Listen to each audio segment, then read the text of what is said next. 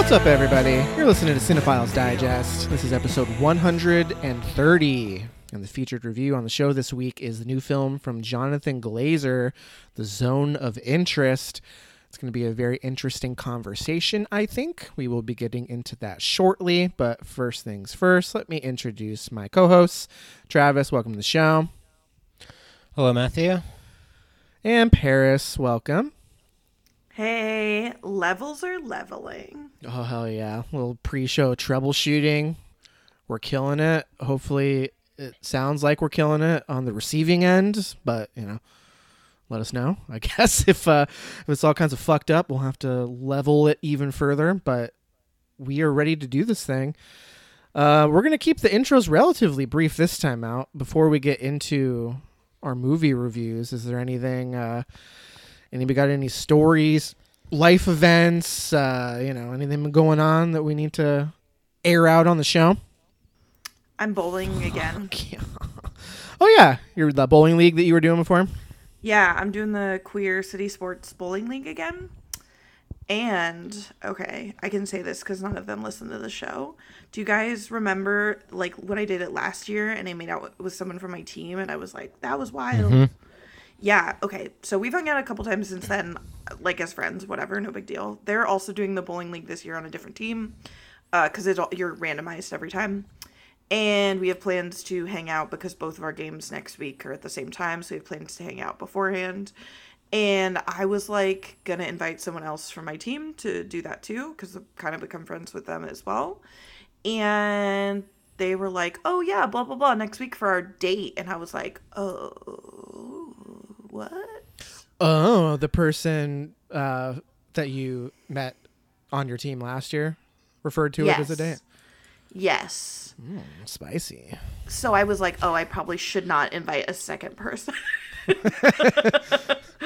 is, but now I'm like, is it what is that? What? Anyway. This sounds right out of a movie. It also is the date thing. It was obvious what the connotation was. It wasn't it's a date kind of. An offhanded thing?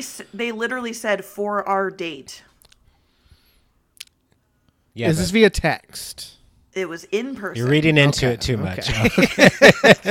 Me or Matt? No. If it was a text, you were reading. That's why I was asking. Yeah. Okay. No, So if this was it was IRL in person, and I was talking about something else, but she was or they were oh, sorry, they're non-binary. They were oh, next week, right, for our date? And I was like, yeah, you're like, what? Right. I was like, what? Yeah, for sure. And then I went back over and I was like, I went to my teammate and said, I don't think I can invite you. They just called it a date. And they were like, ooh. And I was like, I can't deal with it. I'm too nervous. So I might have a date next week. Are you happy it's a date? I can't tell from... I'm anxious that it's a date. I don't know. Okay. If happy is a good. Are you excited? They were. Would you rather have it be a date or not a date? Stumped her on this one. She hasn't thought about it. I don't know which I would rather have. It would be less stressful if it wasn't a date. But I'm always down for fun dates. I love a little, I like kissing hot people. I did last time we made out, it was not great though, so we'll see. Also, I initiated it and I only do that when I'm drinking. So I was because we didn't make out any of the other times, I was kind of if you're expecting me to initiate, it's not gonna happen. I don't do that when I'm sober. Thank you very much. So well, regardless, I hope it goes well. Thanks. How's the bowling going? What's your PR? Y'all, I bowled my highest ever score this week. I got 100. Nice. Yeah. Triple digits. Yeah, for the first time, I didn't bowl anything close to that last year, and this year on the first game I was at 45, and I've just gone up since then. And I got 100. It was the highest score of my team. Not to brag, but it was pretty good. So Very the nice. bar's pretty low in the league that you're in. Oh. Putting up Okay, numbers Travis. like that and your MVP. Not to come throw on. shade, but it I'm sounds not- like everyone I'm is welcome. Okay, yes. It's a social league. It's not like a Okay. competitive league. Yeah. Do y'all think I was like competitive bowler? No. No. But yeah. Sounds like there's hope out there for just about anyone. Travis. You're such a dick. Oh my Hey, I once God. bowled a 14, okay? A 14? Woof. In how many? Wait, like in 10? I was still a kid at that point. It was the third game. I wanted to be done after 2, and I bowled a 14. When you say you were a kid, were you under 20? I was a teenager. Okay. If you said you were 6, I'd be like, yeah, I know, I bowled a like- 14 when I was fucking 6. Yeah, I was like, what are you? Anyway. I'm never going to tell you guys about my bowling dreams again. Hey, you were the top scorer. That's huge. Yeah, that is huge. Congrats. Well, I'm glad you're enjoying your league. I wish I was in a bowling league. Not really. I don't like bowling that much, but I do. I wish I was in a bowling league. Well, not a bowling league per se, because I don't like bowling. But, you know, league a of- league. A league of legends, perhaps? I don't know. Some kind of league. Like, what? Still figuring that part out, but maybe someday I'll get to be part of a league. We'll see. What about you, Travis? If you had to join a league, what would you join? Chess club. Yeah, right. How Travis, about do you know poker how to play night chess? with the boys? Okay. Not Texas a league, Hold'em? but that's cool. Texas Hold'em's really fun. do I know how to used play do chess? Tournaments. I think I could play chess still, yeah. I mean, I used to be able to play it, but I wouldn't call myself like a chess player by any means. I have been playing some poker on my phone though lately. On your phone? like Hate like to admit gambling it, or but, no, just like free. I mean, just for fun. Wow, you really are a dad. It's hard out here sometimes. All right. one I boy has feel a like kid that's and he starts such- playing poker on his That's phone. such a dad move. Like, my Sometimes dad I does that need all the a little time. gaming fix, and I like can't, just go to the Xbox. But a little 10-minute hand on my phone. Oh my god. We're rocking and rolling, baby. No way. You gotta get one of those backbone phone controllers and then just stream it to your phone. My God. You can game anywhere. Not the games I want to play. Is that our sponsor this week? Is that who we're Backbone? sponsored by? Yeah. Hell yeah! If you're listening, Backbone for you're all getting a your free backbone backbone needs. sent to you. Whoa, Just, that was a send that's us your credit- aggressive. Send us your credit card information, and we'll get that sent right over to you. $99 shipping. Credit card information, social security number, mother's maiden name, make and model of your first car, It's all your standard. dog. Yeah, just your standard yeah, stuff. Yeah. But also only if you subscribe to the Patreon. Only $99 a month. Right, gotta be in the right tier to get into that backbone action. For the record, if I was gonna join a league, it would probably be a pickleball league. That's probably the route I would go. Oh yeah. I Actually, what is pickleball? Guys? it's all like- the rage. Yeah. Yeah, I know that. It's like, think of it like ping pong mixed with tennis. Yeah. It plays kind of like tennis, but you're using like, I don't know, paddles and balls that are closer to like a ping pong ball. But it's like not okay. not the field. What the fuck am I saying? The court. It's smaller than tennis, and people usually play doubles, so it's like an accessible sport, and it's like cheap to get into. So that's kind of why Sure. it's gotten so popular. Because Also, you're barrier of very entry is good low. at ping pong. You're like a ping pong champion. I am pretty good at ping pong. I'm decent at pickleball, but I haven't played in like at Travis, least you've 6 seen months. Matt so. play ping pong, right? Beer I don't know pong. if he I don't know has. about ping pong. My God.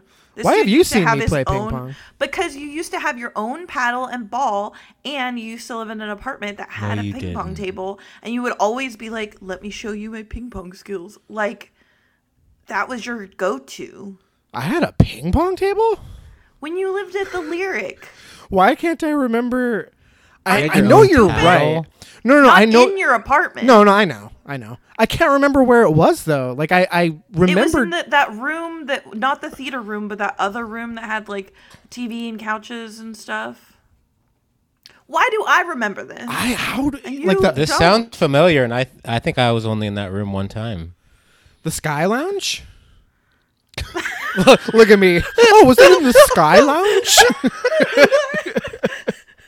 I mean, I don't know what the fuck the Sky Lounge is. I don't think but- we had access to the skyline. Yeah, I don't know that I ever. Do you mean the roof? No, it was like the fancy room before the That's roof. how Matt refers to his rooftop.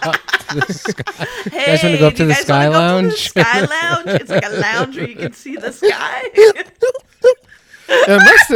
It must have been in there. I can't fucking remember it though. It was a That's long such time a- ago. that's It such feels like a different life, you know? I mean, it was, yeah. Yeah. Anyway. All right. Enough about leagues. Anything else before we get into our review? No. Sick. All right. Well, let's go ahead and transition into our featured review. We're going to be talking about The Zone of Interest. This film is written and directed by Jonathan Glazer. His first feature film since 2013's Under the Skin.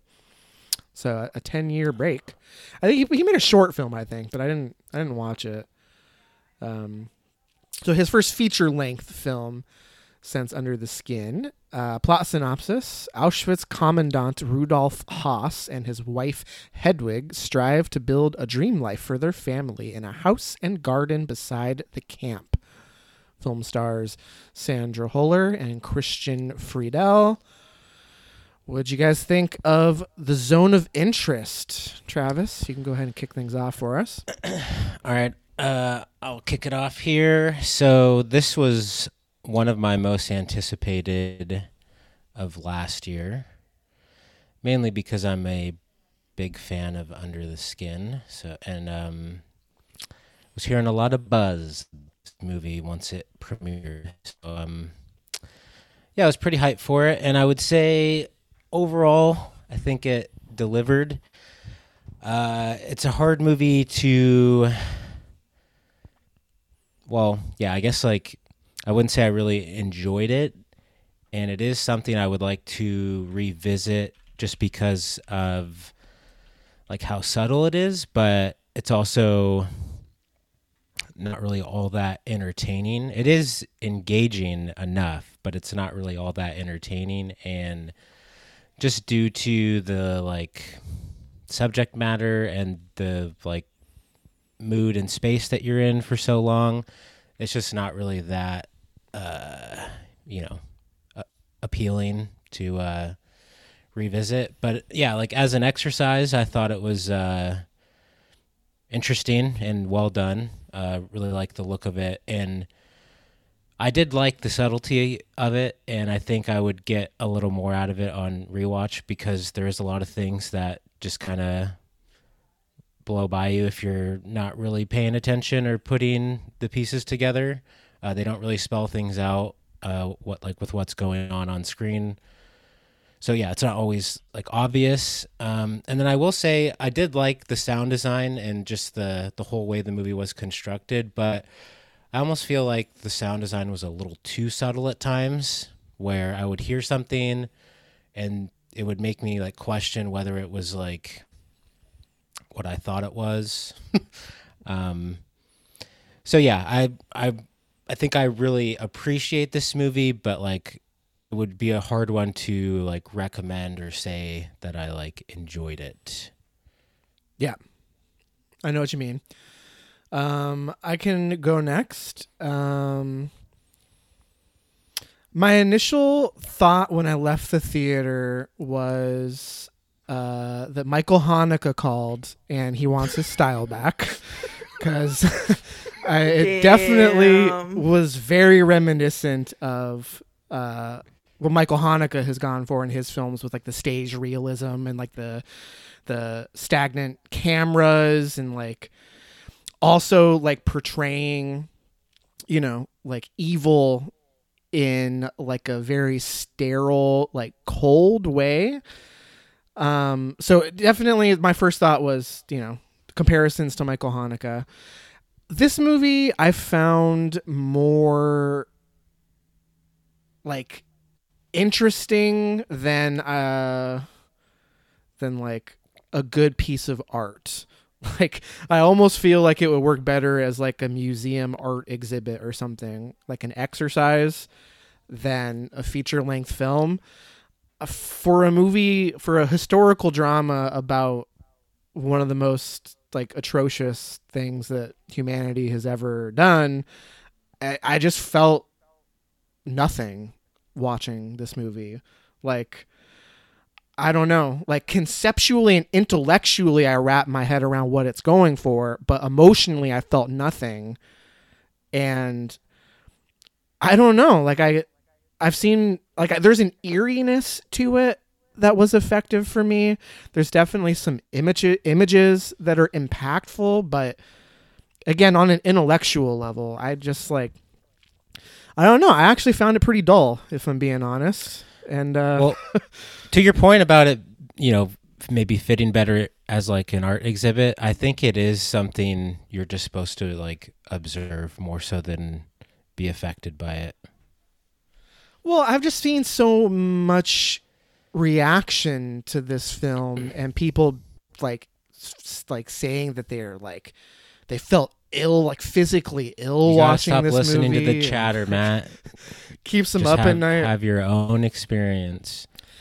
I mean, I wasn't necessarily going in with preconceived notions, but there's a lot of hype behind it, and I'm not the biggest Under the Skin fan, but I at least admire what it's going for, so I was curious to see what Glazer would achieve with a film like this about this subject.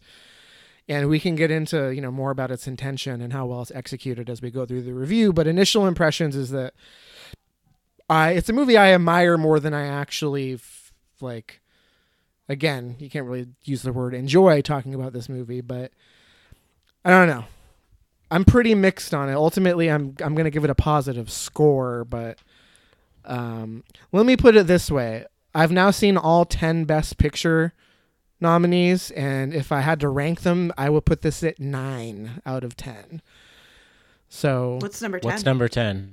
Fucking Maestro, duh. Oh, okay. Right. We don't have these things memorized, Matt. Didn't I don't know. It's just something about it was off to me, and I'm curious to hear where you landed on this one, Paris. But those are my initial thoughts. Yeah. Okay, so interesting. Yeah, I apparently am part of the chatter because this film really worked for me.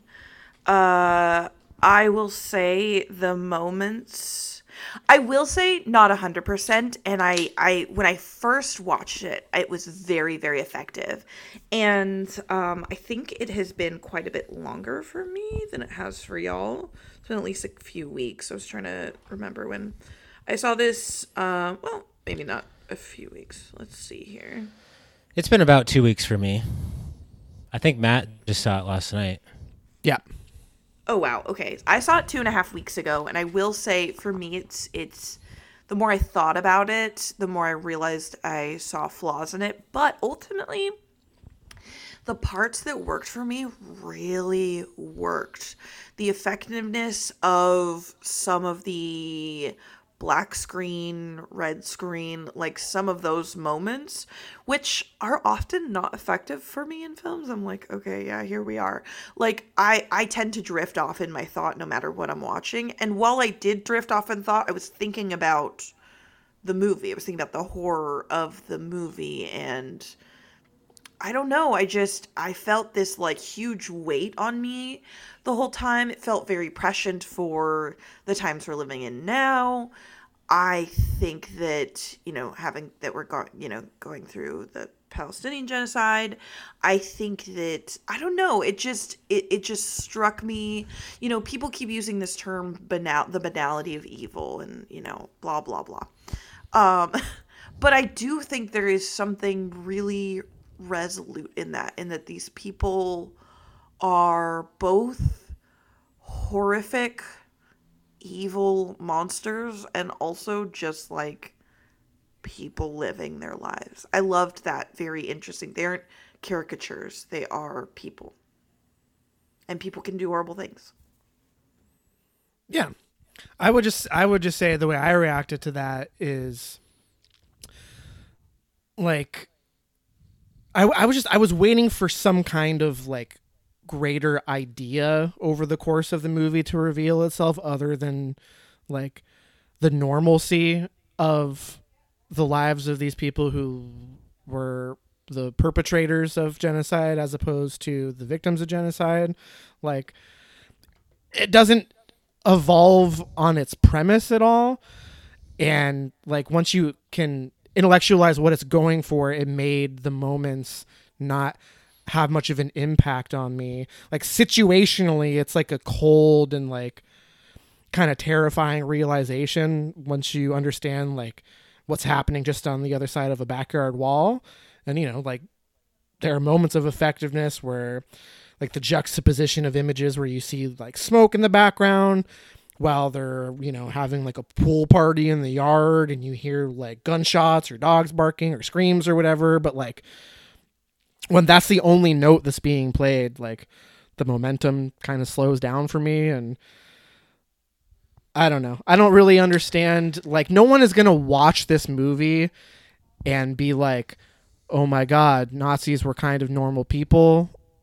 Not normal people, but like, I just don't really know what this movie is attempting to say other than like, yeah, these were human beings that perpetrated this. These were like, the way it portrays like the Nazi Germany, like military aristocracy is like very cold. And there are moments where it does its bureaucracy? thing effect.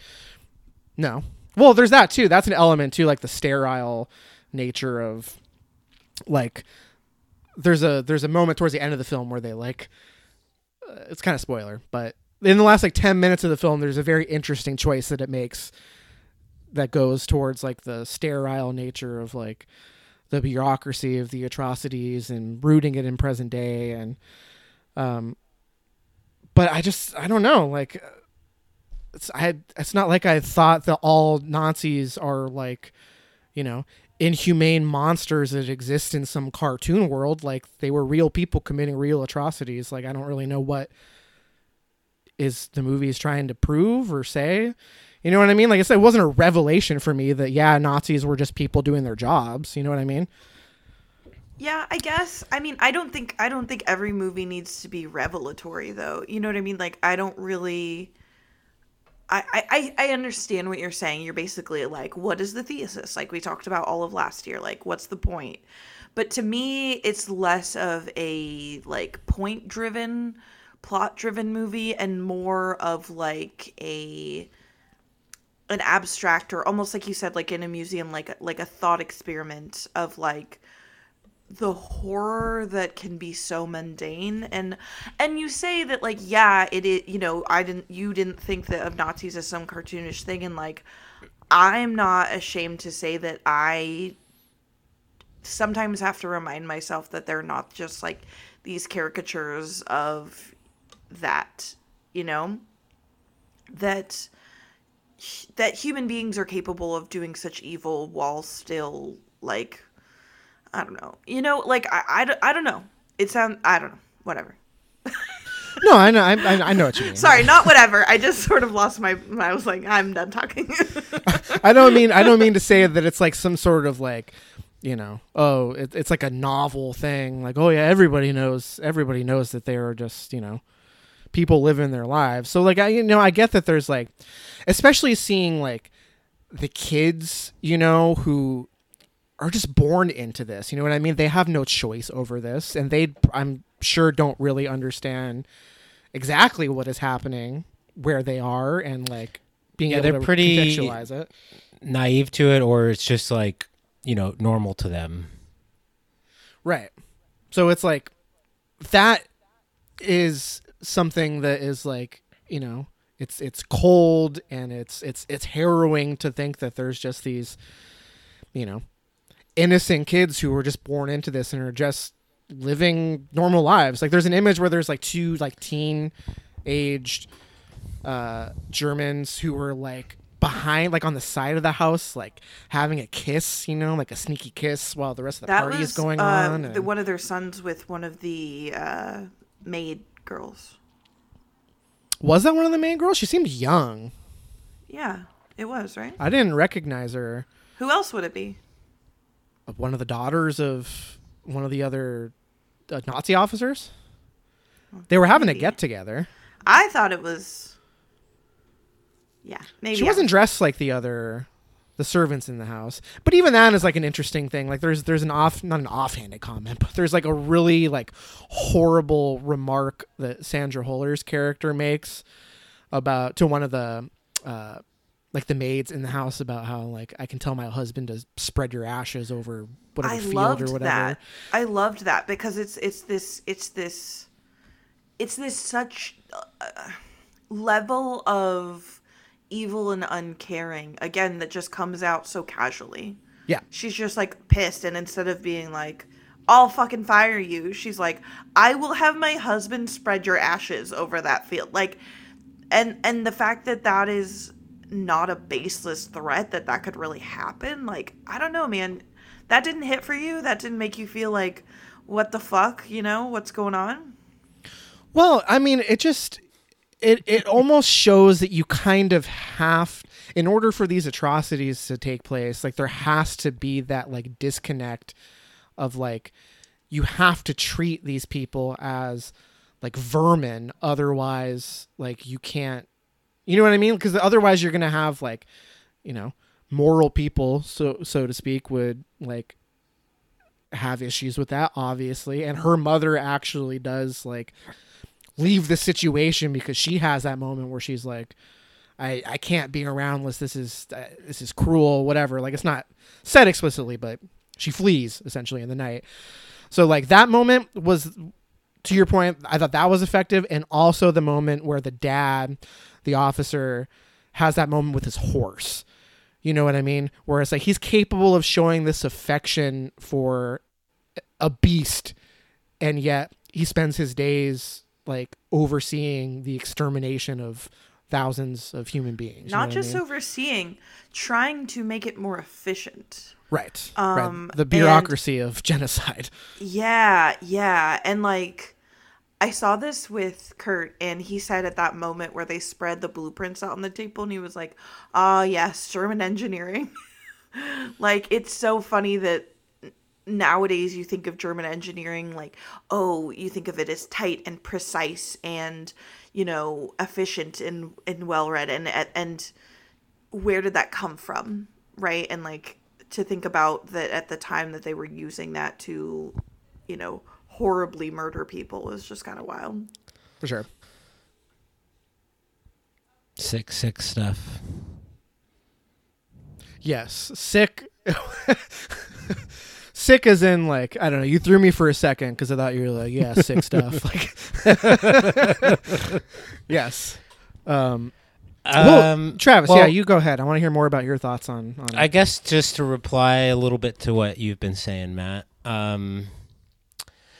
How you said it was a little like one note, or like you got it, or, you know, like, yeah, it's not really, I don't think it's really new with what it's like trying to tell us, but I think it's new in the way it's like showing it. And I mean, that's pretty obvious, but and then yeah, like it was pretty one note in what it was trying to like say or do, but there were some pretty like impactful or standout moments that we haven't touched on yet, and some might be spoiler, but one in particular that was effective for me was the scene at the river, especially because I didn't really know what was going on at first, but then once I like made the connection, it was just a pretty, it's hard to like give any like, I don't want to say it was like a cool image, but I guess I just like the way that Just scene powerful played imagery out. for sure. Mm-hmm. Yeah, just the way it was done, I thought was pretty like unique. Yeah, it's definitely a perspective that I haven't come across before in film anyway. So I appreciate that it was like a unique take on the subject matter, and there's there's a whole there's decades and decades of like art, film, books, whatever that attempts to like shed light on what happened in that era of human history. And you have like different approaches to take, right? Like there's like the Schindler's List approach, which is like, this was horrible and you're going to see all of it. You're going to see like every little horrible bit of it. And then there's a side of it that's like, you don't need to see that to understand how horrific it was. And like, this movie is obviously in that camp, and that's not something that we see as often with this type of subject matter, of course. But Right. I don't know. Like, I also just like visually, especially, the only film of his I've seen is Under the Skin. Like, I don't know. Like I said, it just felt like he was You can't rag on borrowing that visually. the way that he Under the chose to Skin. do like the I well, thought right, both right. of them, both Under the Skin and this visually were pretty compelling. And I don't even like Under the Skin. I mean, I think Under the Skin is more visually striking, but I mean, this one definitely has like a style and aesthetic that it sticks to. I kind of like the like cold, clinical feel and look of it. But yeah, I mean, there are some like flares throughout, but I guess just like the majority of the film, it like, yeah, again, like it's like a specific aesthetic that was chosen, but it wasn't like, I don't know, that stimulating. It was a little one note. I mean, I think that was intentional, but Yeah, it's just interesting that like it's not what I would have expected coming on the heels of yeah, but you can't Under have the this Skin. too like out I there. mean, it's 'cause on the then heels it would as feel it's weird. It's I think his it next needs to movie, but it was feel- 10 years ago. Yeah. Sorry. I think it needs to Travis. feel and look like this to a degree, just because of the subject matter. I agree. Like, I think it gives it. I know this is another movie that y'all aren't like a super fan of, but I think it, like Midsummer, because most of it is in such bright sunlight, it sort of feels like you can't escape from what's going on around you, even though they're sort of like disassociated from it. Yeah. Yeah, movies at night rule is what we're getting at. Yeah, that's exactly what we're getting at. Yeah, I don't know. I do. Real quick, Paris already touched on it, but beyond just what's going on in the Middle East, I do. Because yeah, you could ask the question like, well, what's the like point of doing this again? But yeah, just like comparing it to, just like modern day or modern living, and like how complacent we are with the lives we have compared to others, like the homeless situation, how there can be a tent that you just basically step over and you don't really pay any mind to. I definitely think that was part of the reason for making this now. Yeah, I mean that's why I feel like it's more intellectually interesting than anything else. But because you can take the concept and you can apply it to so many things, but that's beyond the scope of what the movie is attempting. Like I understand that I disagree maybe it's that. to the movie's credit, I guess, that it's provoking the conversation, I guess, but I'm not going to credit the movie for that.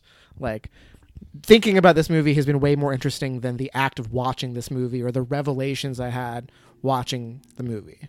Yeah. Yeah, I disagree. I think the conversation that comes out of it kind of, you were talking earlier about what's the point. I think that is the point of the movie, is to ignite this thought behind it of like, how blind are we to, I was actually, Travis, thinking about the same exact thing, like how blind are we, you two don't live in Seattle anymore, but living in Seattle, seeing a large homeless population, not actively doing anything to help those people.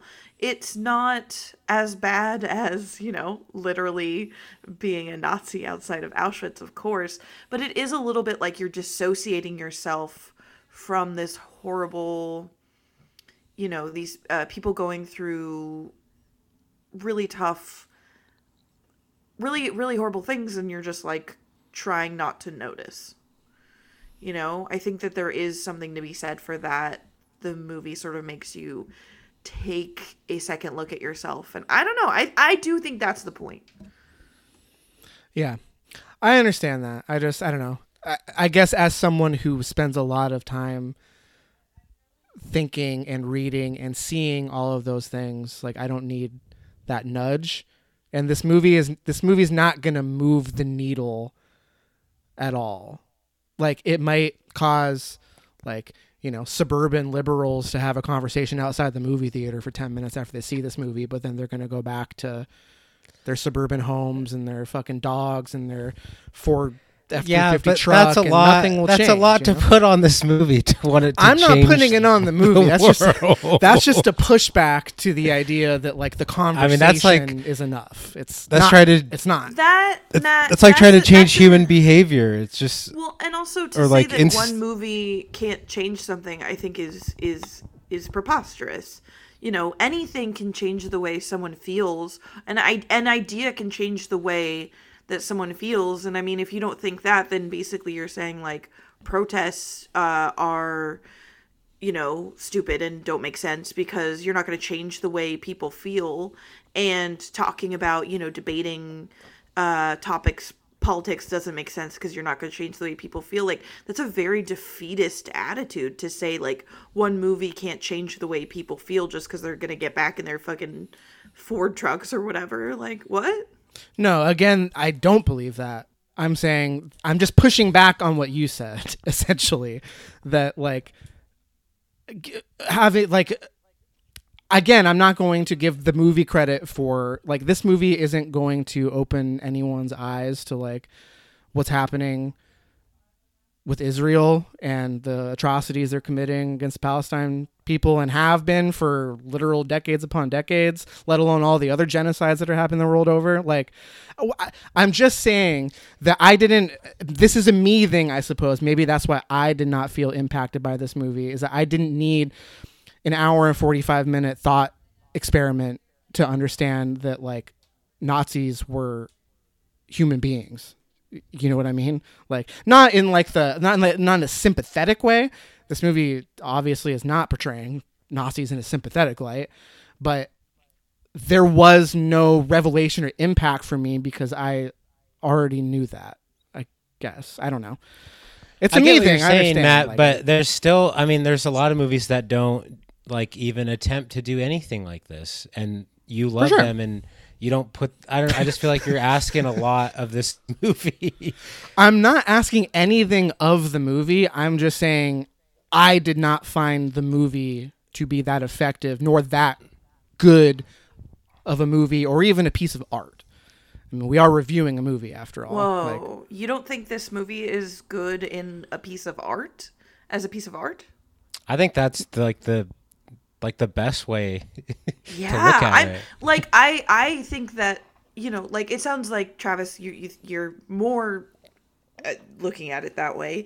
I think I'm looking at it both as, entertainment and art. But Matt, you really can't see it even as a piece of art? You really can't? No, I'm saying I don't find it to be a very effective or impactful piece of art. Right. So you don't like it as a piece of art? Well, I mean, I am going to give the movie a positive score. It's not that I didn't like the movie. I was expecting some sort of like I don't know. I don't know what I was expecting, to be honest, but I just it was lacking for me, and it's not even what I would describe as the most impactful film about the Holocaust. Like, Which one I is? don't know. Well, yeah, I mean, it doesn't need to be the most impactful film about the Holocaust to be a good film that is impactful. Right. I think I agree with Travis. I think you're putting too much on this movie. Do we want to do any like spoiler talk about this movie, or is there other points or things we want to touch on? We could probably do a little spoiler talk. I think we should talk about the ending a little bit. Yeah. Okay. Well, before we do that, before we give star ratings and get into spoilers, any other general impressions or things to point out before we do that? Speak now or forever hold your peace. Yeah. Yeah, I- let's. Oh, Sorry. Yeah, I had another thing to say. Yeah. I did just want to touch on that I didn't love everything in this movie. I think there was a couple parts that I didn't understand or weren't effective for me. And some of it was the parts where they went away from the family and focused on like a different, I think like a local Polish family instead. I didn't really like, I felt that lost a bit of momentum, and it felt almost like time padding a bit, I'll say. Like, and like the parts that were shot in negative, like stylistically or style-wise or whatever the fuck. I thought that was really cool looking, but I didn't really like it. It didn't, I don't know if I didn't get it or it just didn't hit for me. Like, I don't know. And then at the end when he's like vomiting or gagging or whatever, I felt confused by that. And I asked Kurt about it and he was like, yeah, he came up with some theories, but I none of them quite hit for me. And then I thought that it was really effective in the actual ending, and I don't want to spoil it, but the actual ending.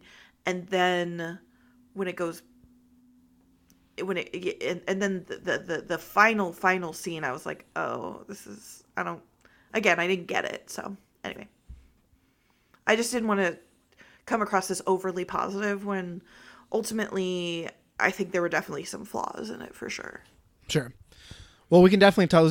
You brought up several of the scenes that we definitely should talk about in spoilers, so we'll circle back to that. Travis, any closing thoughts and general impressions? No. Sweet. All right. Star ratings. What are you guys going to give the Zone of Interest? Travis, you can go first. I will. This might seem a little high, but I'm going to give it a 4.5. I'm going to give it 3.5. I'm going to give it a 4. Wow. Look at I liked us. it the most. Yeah, Travis, I feel like I didn't hear a ton from you. I mean, yeah, because maybe I'm more of a 4, but I just feel like I missed a few things that may have made my viewing experience a little better. The old benefit of the doubt, or benefit of the... What the fuck? Yeah, benefit of the doubt. Is that the expression? The old benefit of the doubt bump? Yep. Half-star bump? Yep. It was a me thing, not a movie thing. So, All right. Well, Paris, what about you? Where'd you land on this one? What's your star? I already gave it. It's a 4. Oh, fucking 4. Jesus Christ. I'm losing it, guys. Oh, did I just black out? What's happening? Well, let's go ahead and move into a brief spoiler. wait, did you give discussion. yours, Matt? You fucked it all up. No, I did. 3.5. Okay. Oh my God, you guys! Literally, Travis, you gave yours, then Matt gave his, then I gave mine. Like, And what then are I we forgot, and then talking Travis forgot. Are y'all Matt threw me off. okay? I had it until Matt asked. And Oh then my God! Jesus Christ. All right, Travis, what's your star rating? What? 4.5. All right. If you have not yet seen The Zone of Interest, which, to be fair, you may have not had a chance because it just kind of started opening up in smaller markets. So with the Best Picture nomination, I'm sure it'll continue to reach some of those suburban AMCs and Regals of the world. So perhaps you haven't seen it yet. So if you have not, check the show notes, skip ahead, come back to it after you have seen the film. Where do we want to start? Do we want to start at the end? Do we want to start with the negative image, like interludes with the Polish girl? Like where do you guys want to start? Any of those sound great. Sick. All right. Well, let's start with the Polish girl. I guess Clearly, work our we're way very towards the end. enthused. So there are, how many are there? Are there 2 or are there 3? I want to say negative image 3, sequences. But Matt, you are way more fresh on this than I. Yeah, that's Matt, true. why I are did you just see it asking last us? night. Well, I believe there's 3, perhaps 2, but there's at least 2. I think there's 3, and definitely very visually striking. It's where the score comes in. Like that's what I would expect from the guy or the individual who did the score for Under the Skin. Micah The score in this is Levy, pretty right? sparse. Yep. Very sparse, very off-putting, brooding, ominous. So those sequences and, the intro where you just see the zone of interest, title card, it fades. You just sit in darkness with that droning music. These interludes is really the only time you experience that. So tonally, a very interesting shift. I still don't know if I really quite get what he's going for in doing so with these interludes, but literally, it's just speaking of what was occurring there, it was a Polish girl who was sneaking out at night, sneaking into Auschwitz, right, and hiding food at the labor camps, like at the work sites, like hiding it near their tools, and that's how I read it. But then there's also some weird imagery, especially in the first scene, because the apples look like eyeballs. I don't know if you guys felt that way too, where she was putting the apples in the dirt, and the way that the stems were directed, it looked like it was eyeballs in the dirt. I mean, maybe that was just the way I interpreted the image. I don't know if that was the weed, intentional or dog. not. No weed. That was a panic attack waiting to happen. That is true. No weed. But yeah, I mean, it was a series of sequences where she was sneaking in, coming home. There's that very interesting shot where it's like a reverse shot where it's like the negative image, the door opens, we briefly see an image on the other side of the door that's in color, and then it comes back, we see the door close. I don't know. I still don't really know what to make of those sequences, thematically. Why did he choose to do that with the ominous tone, with the negative image? It's very striking. I have a couple obviously. things just from reading, not from my own intellect. Sick. Homeboy did a deep dive. Let's hear it. Well, one reason I heard was Jonathan Glazer wanted all natural light sources, and so if he's shooting in the dark, then a way to show what's going on is to do the technique that he used. I don't know what you exactly call it. It's not really infrared. It's, what is it, Matt? Do you know? Well, I've been calling it a negative image. I don't know if that's myself the as proper well. I think way to do it. But. I think it is. I mean, it is a negative of the film, right? But it is very bright, so I wasn't sure if that was. It could almost be infrared or something. Yeah, just move the lever. The contrast. Yeah. And then another reason, which I read on Reddit because needed a couple things spelled out for me, so I went diving in Reddit, and someone said that it was symbolic because she was the beacon of light in such a dark time. Huge. Boo. Little cringe. Yeah, little Oh, cringe. come on, guys. That's too on the nose, though. I don't think that's what Glazer would have been going for there. That's too. Of easy course for not. him. He's too much of an artist. Yeah, his homeboy's avant-garde. I don't buy that for a second. So I think that what we're calling the negative scenes is thermal photography. that would make sense because it does look like essentially Like night it's sort vision. of like, yeah. So that is, yeah, a thermal photography sequence. Yeah, that's what they're calling it. That was a thermal camera. Yeah, a thermal camera is what they used. Okay. So it's like negative heat vision. I don't fucking know. But it sounds like none of the three of us really have like a concrete thoughts as to like I feel like I maybe hit what it on his the head. what his thematic. She's the beacon of light in the night. But it's also there's a little cynicism because isn't there also a reference to like some of the prisoners get into a fight over apples and then they get executed over it. So it's like Yeah, and you hear it. You don't see it. You just hear what does he say? Drown him in the river because they were fighting over apples. Like, Like, and I thought about that too, and it was like, oh, it's like this action that she saw as a kindness, and where she was trying to help in any way she could, actually ended up in a worse situation for this person because the situation that they're in is so horrifying. You can't really make it better. Yeah. Or is it an inverse of Schindler's List? Like just With as just far the as red? the Well, isn't Schindler's List? It's all black and white except like that girl's red coat, and she's kind of like a symbolism for like hope or like innocence or something. I haven't seen Schindler's List in forever, but maybe a little jab at the scarf is what you're saying, huh? Interesting. little tug at the scarf.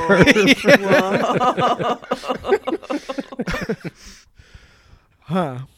That is maybe a little more plausible to me. Like not explicitly Spielberg, but like I could definitely see that because people have been very critical of Schindler's List over the years for the way that it portrays. You know, those I events. really want to rewatch Schindler's List, especially I'm after dying for a Schindler's List Yeah. watch. Dude. Okay. No, that's the weird Oh, thing you're to not? say. But well, no, I do want to watch. I don't know if I've seen the whole thing actually.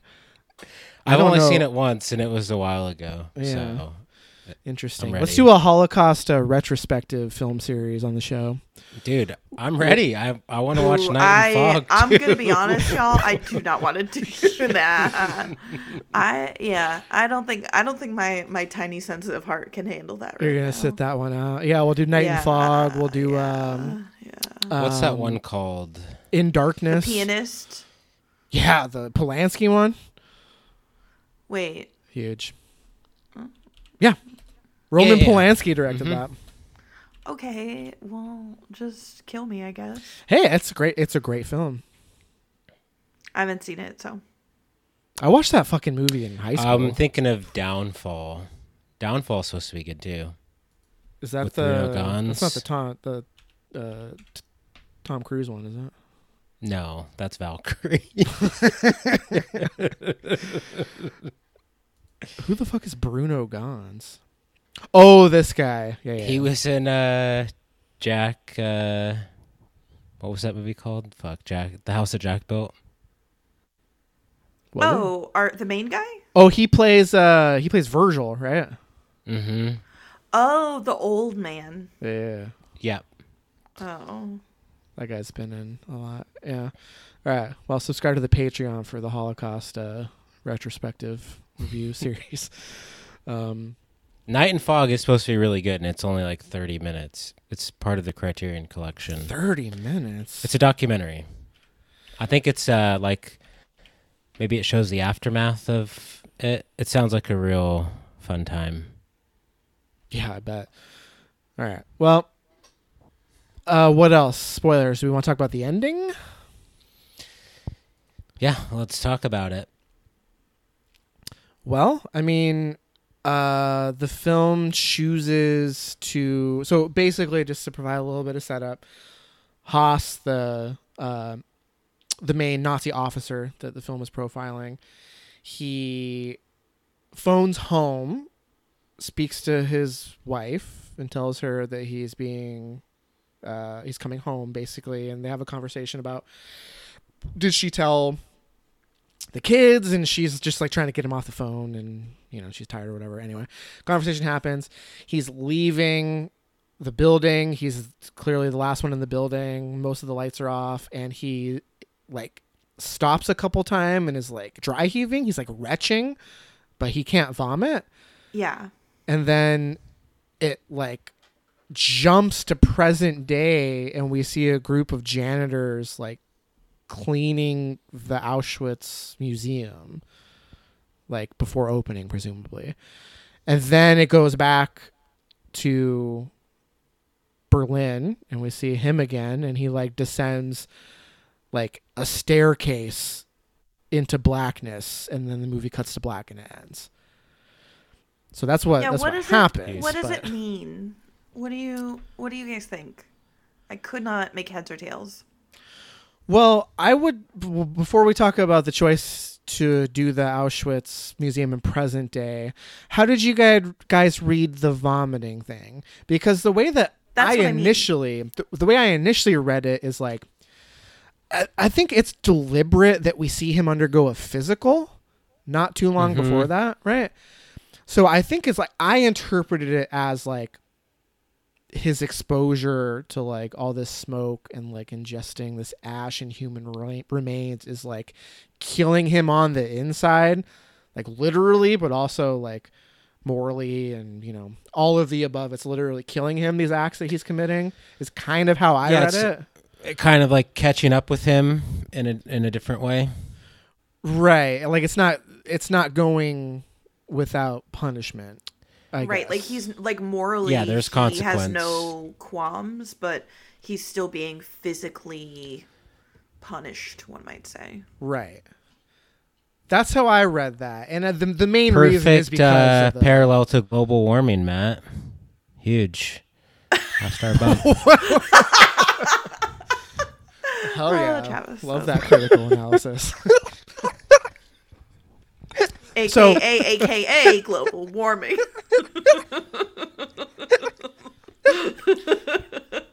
Might be a 5 before the end of this. Aren't we all just Nazis choking and dying, walking down a staircase into our own dark, abysmal black doom? LOL. So, and then the choice to like stitch in images of people cleaning the museum. I mean, I basically read that as like, it's clearly it's a pretty chilling image, and it's like a juxtaposition that is kind of attempting the same thing of showing like the coldness with which we approach like these very horrible things. Because like the most stark image for me was like the woman like sweeping in the gas chamber. Like it's such an innocuous like deed, but just like when you really think about like what happened in that room, and she's just like kind of casually like sweeping up, it's just like, I think it was a continuation of all that. Yeah. Right. Just to show the sterile nature of it. I was a little taken aback that they flashed back to him. I thought it would have been a much more effective ending had they just ended on the present day where they're cleaning the Auschwitz museum. Yeah, I kind of agree with you. I mean, I don't like, my reading of the last image is like, it feels too on the nose, so it makes me not like it, but I feel like I kind of have to give Glazer the benefit of the doubt. I mean, he's literally descending into fucking darkness. Like, is it really that simple? I feel like I'm missing something. I don't want it to be that simple, but it might be, right? I don't know. Did you guys have a different take on the final image? I know it's been a while since you guys have seen it, but it basically cuts back and he is like recovering from like a retching episode, and there's no more like I don't know what kind of lights they are, phosphorescent, that's probably wrong, but like a very bright kind of harsh lighting that ends, and he just like descends this dark staircase, and then the movie cuts to black. So I haven't come up with another way of reading it. It seems a little on the nose to me, but Well, yeah, how you I guys guess would read it too. just beyond the effects of, like when we were talking about his physical and just the effects of living so close to the atrocities and what that could do to his health, it could also just be like a physical representation of the acts he's committed. And since he can't react to it on his own, it's like his body like physically reacting to it. People did also compare it to the act of killing. There's a moment that's very similar in that documentary. I actually watched that after I saw The Zone of Interest, mainly because it's been on my watch list forever, and so I saw it was streaming on Peacock and finally took the plunge.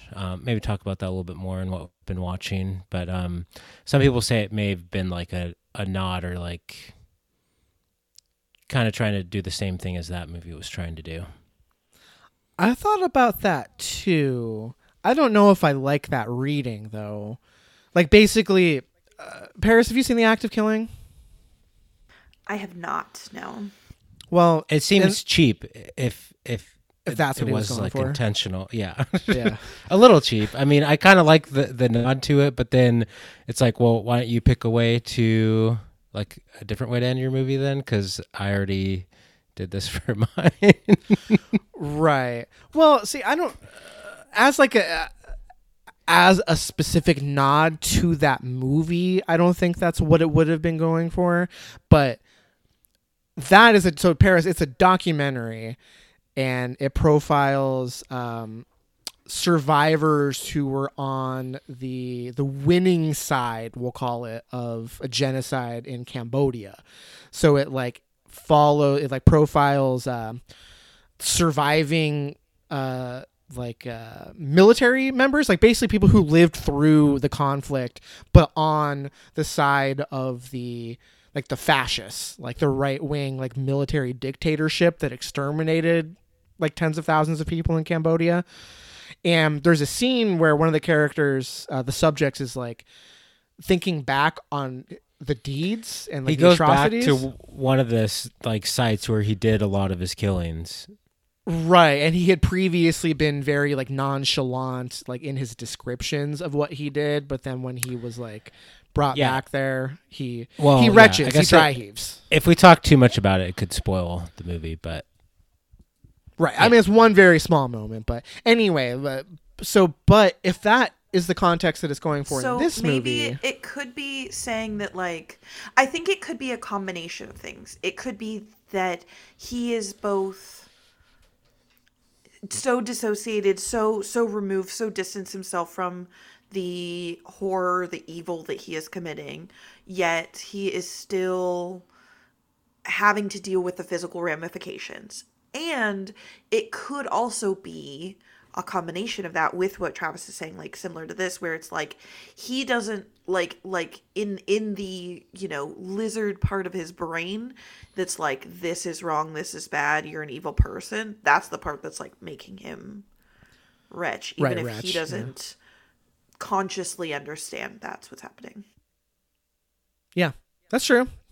I do like that more than just like, because I don't know, the one thing I worry about with that reading is that like for a movie to have been so committed to its position, for it, not that it's not absolving him, it's not sympathetic to him, but for the movie to end with him having like a moment where he like potentially is like feeling the weight of his actions, like I don't know, it feels a little cheap, like a cop out to be able to end your movie like that. Like just commit to this notion that you've gone with, that like, you know, he was just a guy who has dehumanized these people to the point where they're like garbage under his feet.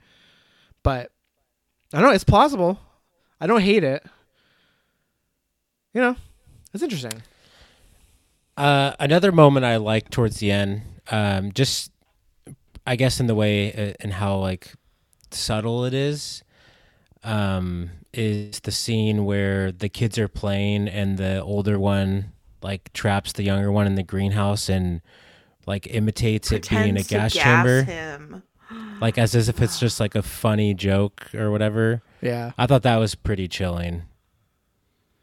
Yeah, that's definitely one of the more effective moments. But again, it's going, it's a little one note, it's going for the same thing. It's the dehumanization of these atrocities that are being committed right on the other side of the wall. And that one was maybe a little more impactful than some of the other ones, but it's still like, I don't know. It didn't like, it's just an exercise. The whole movie is just kind of an exercise in unpleasantness for me. And that's the point for sure. Yeah. But yeah. Also, there's a scene towards the end. Unpleasantness. Oh, sorry. I had a question for you guys. There's a scene towards the end where it looks like the kids are playing in snow. I read online that may have been Ash. Can you guys confirm or deny I thought it those was claims? Ash. That's also pretty fucked up, where the kids are playing in it as if it's like snow, but in actuality it's people's ashes. And just Right. well, an extension of that is like the thriving garden that she has, and it's like basically fertilized by Human remains. Literally, he's Yeah. pouring ashes on it. Yeah. Yeah, I thought that was also like a effective imagery, or just like an effective way to like. Again, it's still like one note, but another effective way to like illustrate that. Yeah, for sure. And to your point about it being ashes, like I didn't think that in the moment, but the little kid was literally wearing shorts. Like they Yeah. do make a comment where they're like, oh, like the girls didn't want to come outside because it's too cold. But he is wearing shorts. So I don't know. Which is why I think it's supposed to be subtle. Because the kids I- think it's snow, but it's actually... Yeah, Ash. like they're just like, haha, playing in the snow. But it's not. I didn't think it was snow when I saw it. I thought it was ashes. Like the way it was falling, it didn't seem like snow. It seemed like ash. And It was stark white, though. That's the only thing that gives me... Yeah, I mean, maybe. Pause. You saw it more recently than I did, so I just remember when I saw it, I thought it was ash. Or maybe I thought it was ash with snow or something. I don't know. I think that, but to be fair, I do think that's part of the intention for you to question it, right? I think it's maybe it's probably Yeah. intentionally white because you second guess. You at least, like I didn't think about it, but I do think it's totally valid for that thought to have crossed your mind. And thinking about it now, I think that probably is the intention, right? Like the kids think they're playing in snow, and maybe they are playing in snow, but we know enough about the circumstances to question if it is snow, or it could very well be a mixture for sure. Yeah, like at that point, it almost doesn't matter if it's snow or ashes. It's just the fact that It's the implication think- of it. yeah, that they could be callous enough, removed enough, whatever, to literally be playing in the ashes of these humans, these millions of humans that have been murdered. Like, Yeah, it's very chilling. another design or stylistic choice I liked was the fact that like the baby was always crying, so like the baby could sense that something was wrong or off Yeah. with the scenario, but like because there's some innocence there that they haven't like quite been like programmed or subjected to enough of it.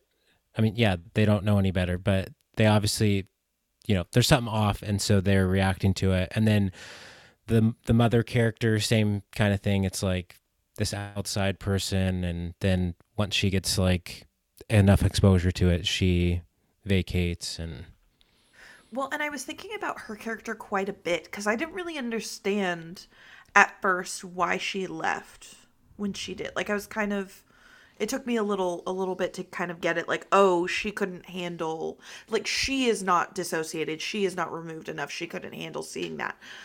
But it was interesting to hear, like, I don't know. I thought when she was talking about like the person that she worked for, like maybe she's over there, and you almost hear her like feeling this some sort of humanness, like some empathy or some guilt or regret or something, and then she immediately turns into, well, I wasn't able to win her stuff at that street auction anyway. So like it's this. I thought it did a really good job of showing like how people can. I mean, we've kind of talked this to death, but how people can essentially just like remove themselves from something to the point of becoming inhumane. Right. But to your point, the mother in that moment, she's not dehumanizing it in the sense that she directly connects the cremation to a real life person that she knows. Right. Like right. to Sandra Huller's character, like they're like cattle basically, So like worse than that. She does kind of, she's callous in her response, and she's like, oh, well, who cares anyway? Like I didn't, I can't remember specifically what she said, but she kind of brushes it off. But the very last image we see of her mother is in her bedroom looking out at the smokestacks, like the flames of the crematorium at night. That's the last image we so see of her. wild. I thought that was a member of the Polish family. I was very confused during that sequence. Well, I think the only time we see anyone in that family... Well, no, that's not true. There are other circumstances. No, that was definitely the mother, where she's like... Because we've been established in that room before. She's the one that pulls in the clothes that are drying? No, that's a different scene.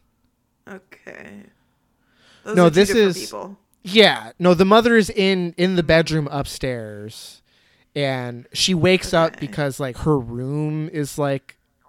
The light wakes her up. She's because it's red.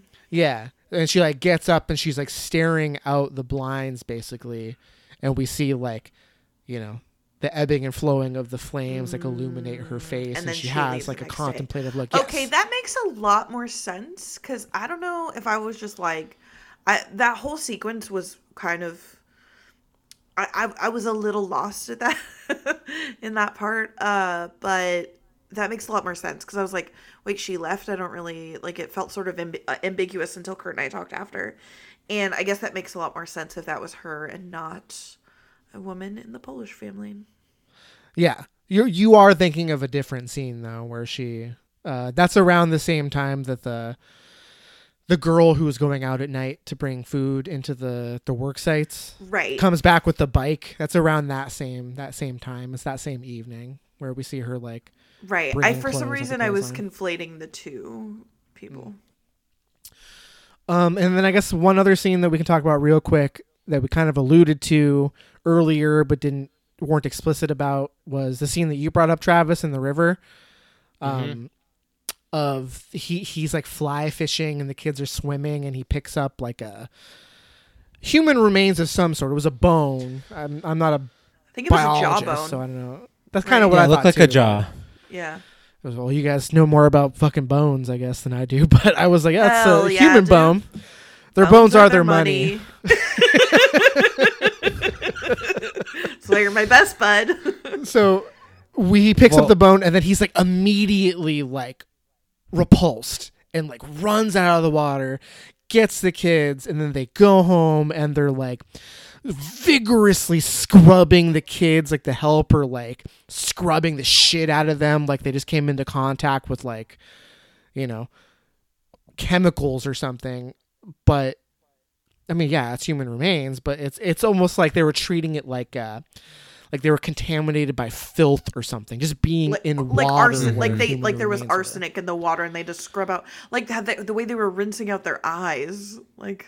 Right. Yeah. It's like they were. He was like tainted. Like it's like like you said, like a poison that needs to be expelled. Otherwise, it'll infect you. Like again. And yet, the hypocrisy of it all, when she takes the lipstick out of the fur coat and puts it on her lips, and immediately I was like, well, that's unsanitary. Because that's someone else's lips, not because I'm like, that's a Jewish person, you should. And then I was like, well, are you comfortable with that? That clearly came from a Jewish person. Like, you're cool just like putting their lipstick on your lips, but later you're scrubbing the shit out of your kids because they touched like their remains. Like, I don't know, it just felt very it's that hypocrisy that lives in all that has to live in all that, you know.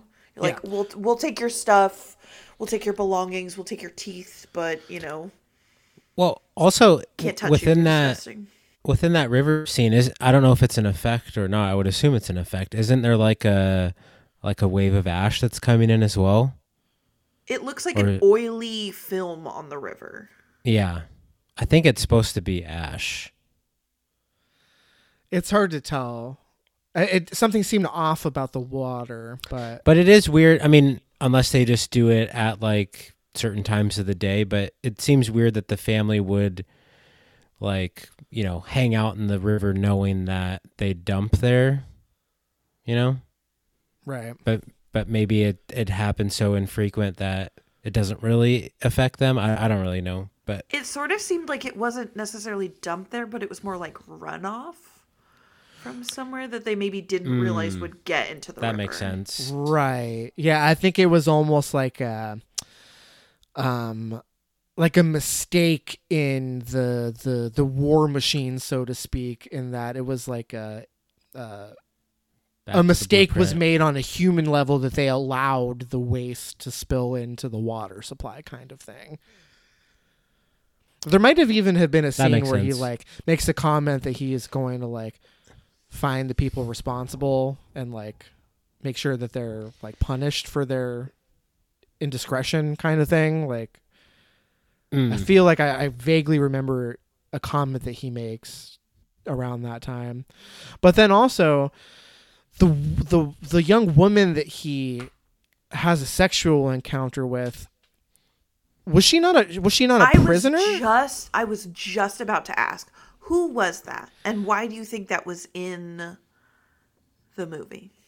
Well, in the moment I read it as like, you know, these people have like intricate inner lives where they're like raising a family and, you know, going home to their wives, having affairs, all of these things that, you know, normal people, quote unquote, do. Yeah, But but I guess at that point it didn't feel like that mattered. Like we'd already done all that. We'd gotten past that.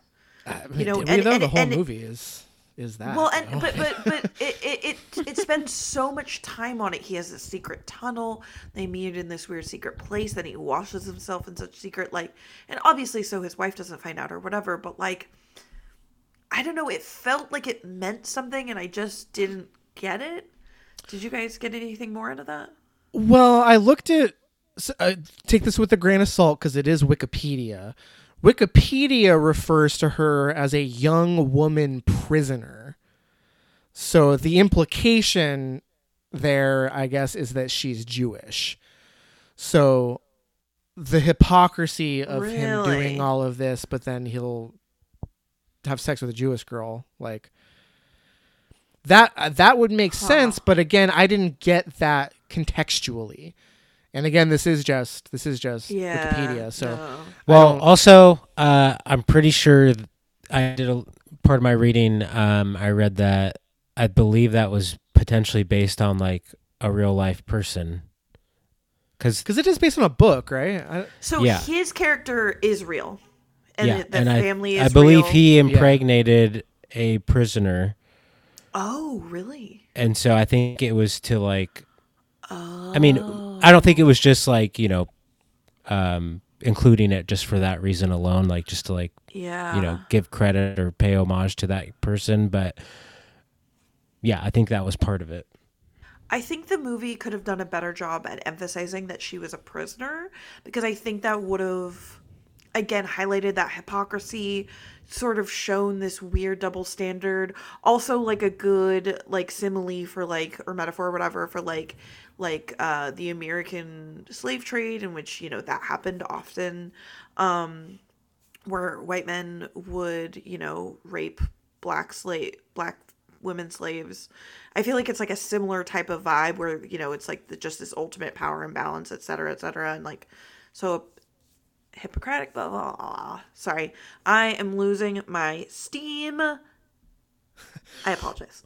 Well, so I think that, again, I did not get that contextually from the film, but I clicked on the Wikipedia page for the book, and in the book, that character's name is Paul Dahl. Paul Dahl, who is the commandant. So it's a fictional. The Wikipedia says it's literally a fictionalized version of Rudolf Haas.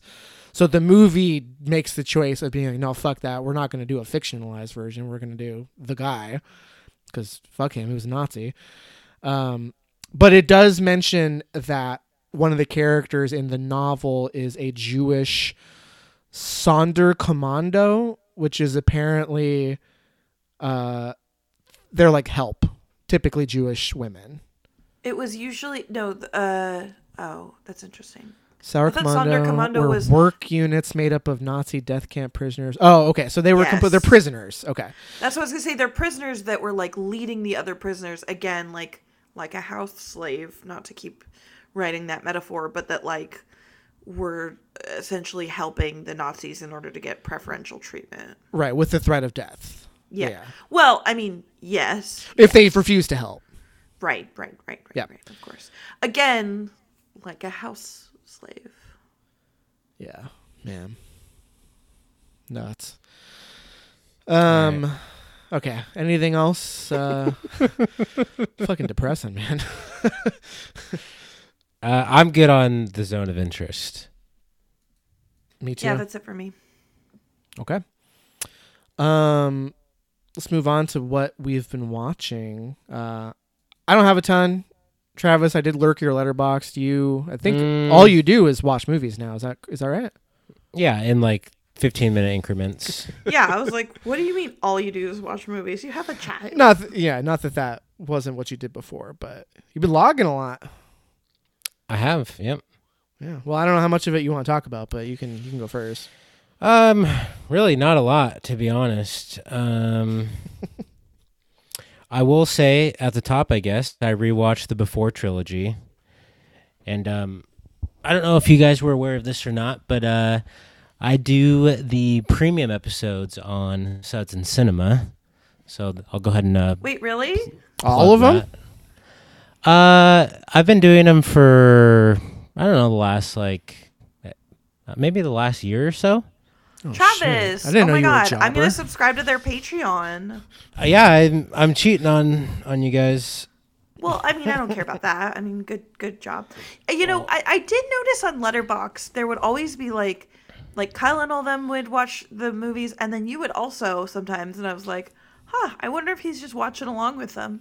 Little watch parties, huh? That's cute. I was like, oh, okay, that's kind of nice. I wonder if he's like watching them because he knows they're going to talk about it. So like, no, you're literally doing it. That's so funny. That would be pretty dedicated. I thought you were their number one fan the way Kyle is ours. So you know, get on it. Not saying I am above doing something like that, but yeah, I actually partake in the episodes, and yeah, it's just a way I like homework. I'll say that I don't, but I like homework when it comes to movie watching, because if you leave me to decide, I will scroll and scroll and scroll, like it's my last supper. Gotta make this one count. Could be the last movie I ever watch. Guess I'm putting on fucking Forgetting Sarah Marshall for the 30th time. Well, anyways, I rewatched the Before trilogy. I've seen them all once before, so these were all second watches, and you're gonna have to drop tier if you want to hear all of my thoughts. But I will say, drop tier. What does that mean? It's a bit You they gotta jacked. become part of their Patreon. Stolen valor. Okay. Well, Uh, I don't know about jacked, but You gotta pay I think for it's it. great that we should encourage people to get on their Patreon. They should get on everyone's Patreon, ours included. Theirs is only $1 minimum tier. Yeah, theirs is Ours 99 cents. Ours is 99. Ours is $99 a month. Like, Yeah, it's yeah. fine. Like, everyone has their buy-in, you know? Well, real quick about the Before trilogy, I'll say that Before Sunrise went up a little bit. Before Sunset kind of stayed the same. And Before Midnight also went up and is my new favorite of the trilogy. Oh, my Could be where I'm at in my life. I Could saw be, that. Shook. All I will say is the hotel sequence, it's almost half the movie, is incredible. It is like one of the best things in cinema. I was like glued to the screen the last half of Before Midnight. Incredible stuff. Love the banter, the arguments, the aftermath of the fight outside. It's all wonderful. Yeah, I talked to Kyle about those movies a little bit, and he said you're both on the same page. And I just need to say on the record, you're both fucked. You're both wrong. Yeah, and you but need help. You need help. Matt, are When's the you last saying this time because you rewatched they are 4-star movies and you're giving them 5 stars? Like, is No. that really- The order, like, Travis, correct me if I'm wrong, but my order, if I'm ranking them, they're all 5-star movies for me. But Before Sunset is the best, then Sunrise, then Midnight. Travis, you would say the opposite. And Yes. Kyle would say the opposite, right? The opposite. Yes. Yes. I'm with Matt on That's this what one. I'm saying. I'm so sorry. Wow, Travis. Hey, I'm not trying to be contrarian. Like, I knew but, that you rated Midnight higher, but I still was like, but that's still the lowest reality, right? Like, wow. Okay. No, no. That's what I'm I'm saying. I'm The highs I'm not so mad. high. I'm just disappointed. I'm shook. Well, okay, everyone wants to come to the second one, and you know it's the worst one. Okay. No way! And also, Wait, it's pretty the split second between one the is first the and the worst second. one? The second one's the best one, for the record. But I disagree. Convince The me. first one's the best one. Wait, Matt, maybe we have different orders. It's Before Sunrise, then Before Sunset, then Before Midnight. yeah, the second one She is goes my, 1, 2, 3. I go Matt 1, 2, goes 3. 2, 1, 3. I go Oh my God. 3, 1, 2. Yeah, Before Sunset is Oh my my third God. favorite film of all So we're time. all so, wild. Okay. yeah, one of us is right, and the other two are wrong. Oh So my we God. can leave Well, it there. I It's Matt, fine. Okay, I but know Matt- that you're obsessed with those movies, but like, you really don't think the first one is the best one? It's the most romantic one, but I think Yeah. the second one is You're such a arguably fucking romantic, more you romantic, stupid-ass though. bitch. No, more Oh romantic. my God, it is And- no way. Yeah. Because the way it ends.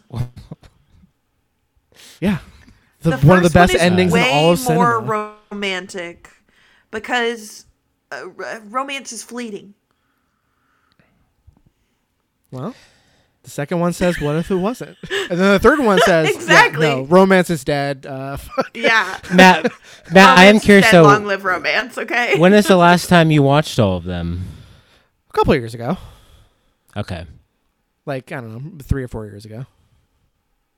Okay. I tend to watch the second one. I've seen the second one like several times more than I have seen Sunrise, and I've only seen Before Midnight twice. Interesting. Maybe 3 times. See, 2 or I 3 think- times I've seen Midnight. I think that I get into this on their show, but the main thing that maybe detracts from the second one is Jesse. Jesse borderline bugs me. Well, he definitely bugs me in the first and second one. He doesn't bug me as much. He kind of redeems himself for me in the third one, even though as a character he probably does the opposite. But I find Jesse kind of annoying, especially in the second one. Really? I think it's because he's a writer. Yeah. I mean, I think that's part of the point is also for him to be a little pretentious, but right. that pretension is what rubs me the wrong way. I think the middle one is the most profound and well written of the trilogy. I will say the ending of the second one could be the best thing in the whole trilogy. Oh, it is the best thing in the whole trilogy. Could be. No, it is. You can just say very it. well could it be. is. So anyway, you'll have to subscribe to our Patreon for our premium episode of the Before trilogy. Only $99 a month. It's gonna be huge. Matt, you'll need to rework my contract to get me off those. Yeah, they cutting you in. You getting a piece of the pie? Yeah, we're splitting that 4 ways. Whoa. Man, those residuals. Wait, Is that how you're able to buy your ways? house? Exactly. 4 I'm actually ways. thinking about quitting my job and doing podcasting full time. Yeah. Oh hell yeah. Dude. Nice. Matt, It's fucking Matt, lucrative Matt, over are here. you holding out on us? Are you keeping all of our money in a vault and not letting me and Travis see any of that hard cash that Our we're money, clearly making off of this show? We've lost probably several $100s when you add in equipment From all of our and, negative sponsorships. and you know, And dues. the cease and Therapy- desist letters that therapy we've had session. the cease and desist letters from using music that we're not supposed Yeah, to. fucking Universal Music threatening legal action against us. $1,000 in legal fees. It's all worth it Yeah, to bring dude, we're- you this super great, not at all shitty and terrible show. I'm actually Glad you close got to use that song, bankruptcy, but yeah, that Taylor Swift Matt, song in the just Megan episode declared though, huge. bankruptcy. Help us out. Oh yeah. All right, enough about the Before trilogy. Well, I can go. And Travis, you actually also watched this, although I think it was a rewatch for you. I saw Cruel Intentions for the first time. Whoa! You just rewatched? Or you just first watched this? I had never seen it. Yeah. Girl. Okay. So Dying it's to one hear of your thoughts. it's one of Haley's favorite movies. It's pretty bad. It's Matt, also no. icky. It's pretty icky. It is. Pretty What do you homophobic. What do you mean? What do you mean? I mean, they transposed dangerous liaisons into fucking high school. It's I don't know. It's a little uncomfy seeing high school age kids like try to fuck each other and sexually, exploit each other. Oh, and come on, manipulate Matt. It each was the other. 90s. Yeah, Matt, I know, this I was know. the time of- this is I understand. like American Pie came out a few years later. Yeah. Like No, everyone's trying to fuck everyone else. Like I get understand. over it. I Not just understand. because you were a loser virgin that can't drive in high school. Listen, you didn't have to get that personal. It's just a movie that I never saw. Okay, so I have no sorry, nostalgia for this movie. I was quoting Clueless, by the way. I wasn't like that wasn't an active mean thought. I had. Matt, it is definitely one applies. of those It's applicable. movies, though, where, like, of its time, nostalgia, like, that's the only thing that it really has going for it. Yes, and having not seen it, I will admit, if I had seen this movie when I was, 13, 14 years old, yeah, would have loved it. Now, it's poorly written. I will give it credit for the performances, though. I do think Sarah Michelle Gellar is really good in it. I think Ryan Felipe is good in it. But my God, the fucking ending of this movie where he gets killed by the car. I was like, no, And then when it cuts to his picture at the funeral, like on the casket, Haley got she didn't get mad at me, but she was like, come on. Cause she was showing this movie to me. I burst out laughing when it cut to his picture on his coffin. I was like, are you fucking kidding me? Did that really just happen? And yeah, turns out he did get killed. To be fair, that part of that, I hate that part of the movie. It's dumb. It doesn't make sense. And then she's just like driving away in his car, and I'm like, what? Like, Yeah, that's not how that works. to be fair, the movie doesn't know how to end, and so it just does. It just like kinda- yeah. I will, to your credit, yeah, the ending is not strong. And I just didn't buy the Reese Witherspoon thing. Like, I just didn't buy that he was like able to convince her to like give up on her boyfriend, and she fell in love with him. Like, I just didn't buy it for 1 second. It was so phony. And Matt, clearly you've never been a dumb girl who fell for the wrong guy, and like I hate to break it to you, but that part is probably the most realistic. it was just too convenient. Everything top to bottom, too convenient. And I get that it's, it's meant to be entertaining, and it was entertaining. Don't get me wrong, but not a good movie. It's outside of nostalgia. I can't imagine someone watching this now and. But that thinking it's a good soundtrack, movie. huh? Okay, soundtrack, great. The score, horrible, awful, so bad. Like, truly abysmal. I was like, wow. Stick to needle drops, please. This is the most, this is the most 90s fucking score I've ever heard in my life. So anyway, I'm going to keep it brief, but Travis, I don't know how you felt on your rewatch. I'm assuming, was this like a staple when you were a kid or not really?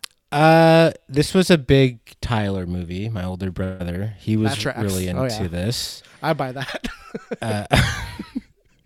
He was probably in junior high when it came out too, so it's just perfect timing. But yeah, I feel similarly to you. It's not a great movie, but it is just like a kind of fun, watchable movie.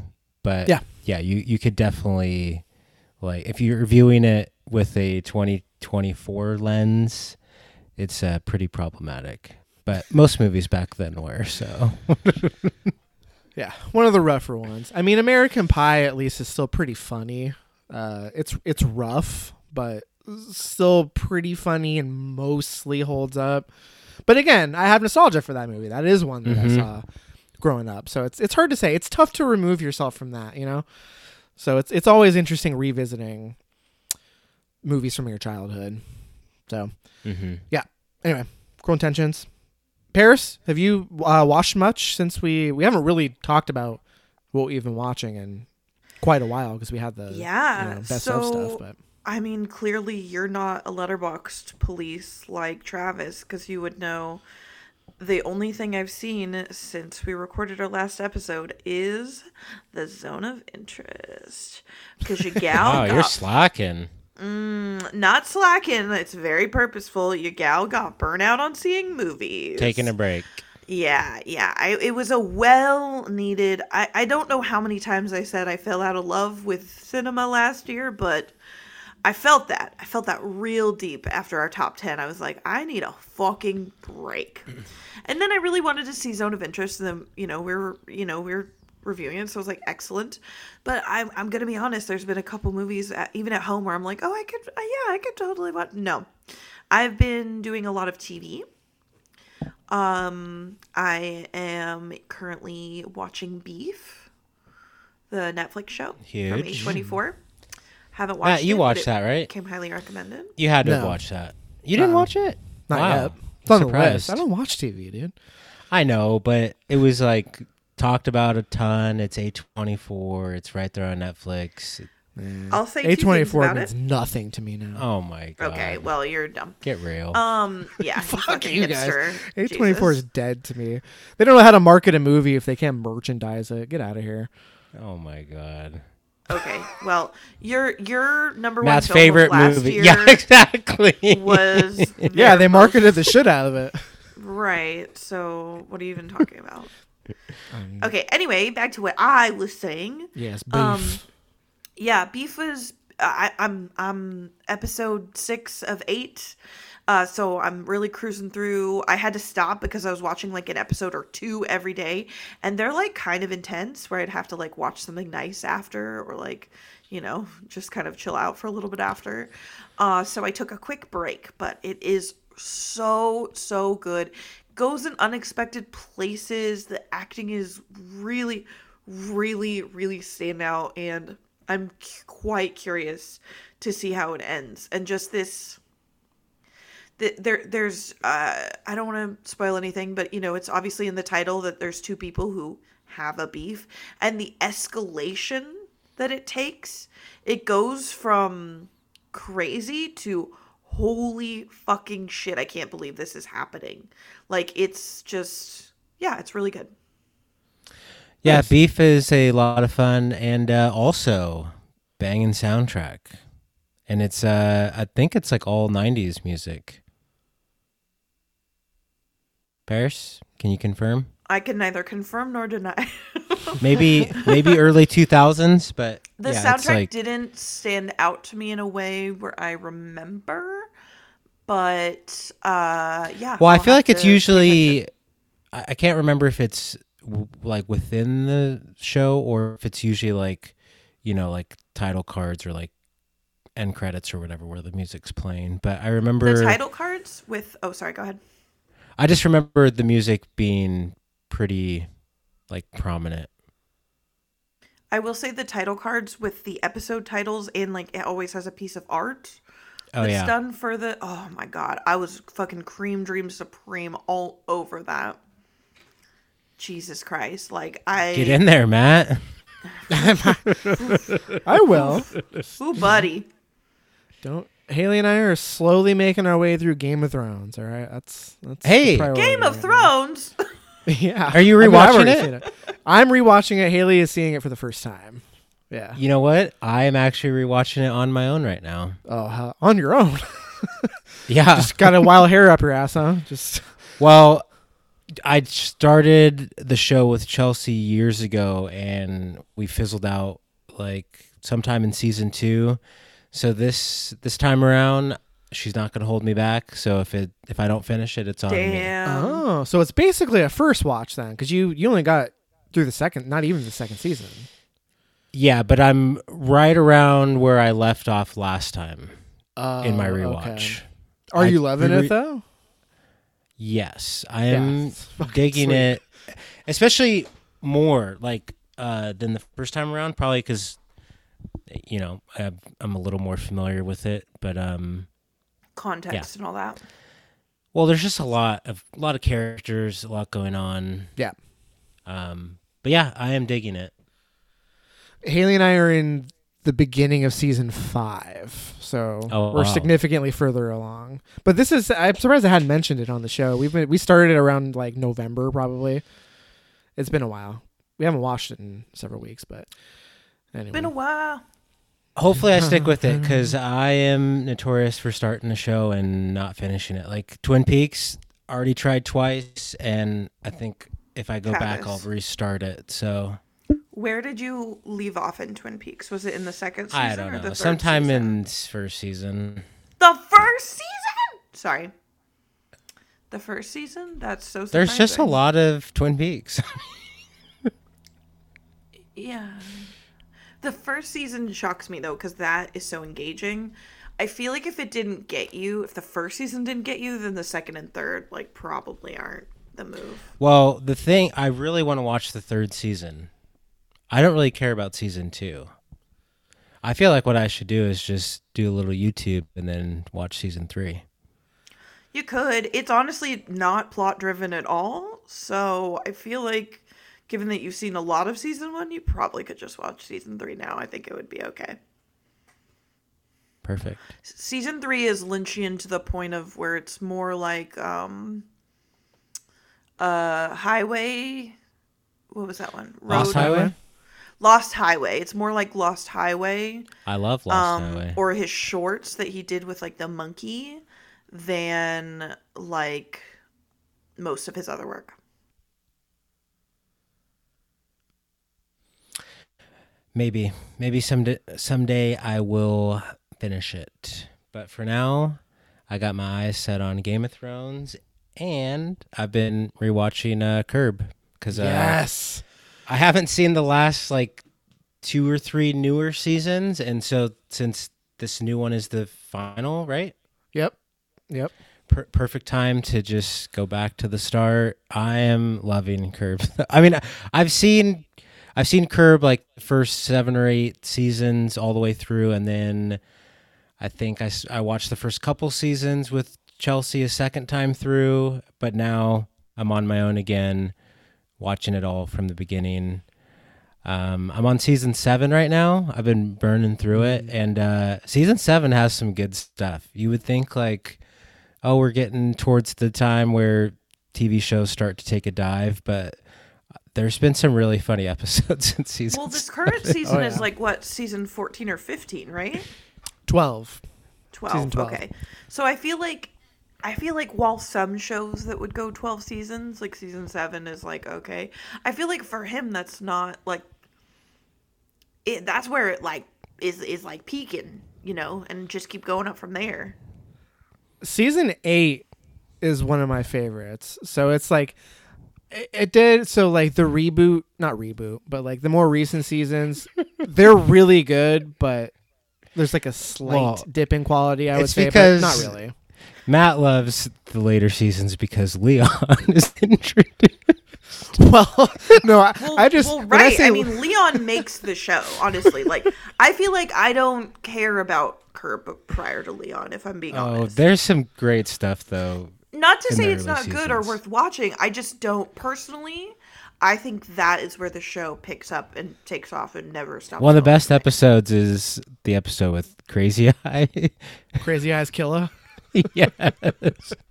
But Leon is I just watched the episode where Larry starts dating the handicap woman in the wheelchair. And Oh yeah, Wheelchair Wendy and like Lisa Handicap or something, right? the part where Larry has to carry her up the stairs is amazing, but then after Larry has sex with her, it's like the next morning at the home, and Leon approaches him, and Leon's talking to him about, well, you busted that thing up, right?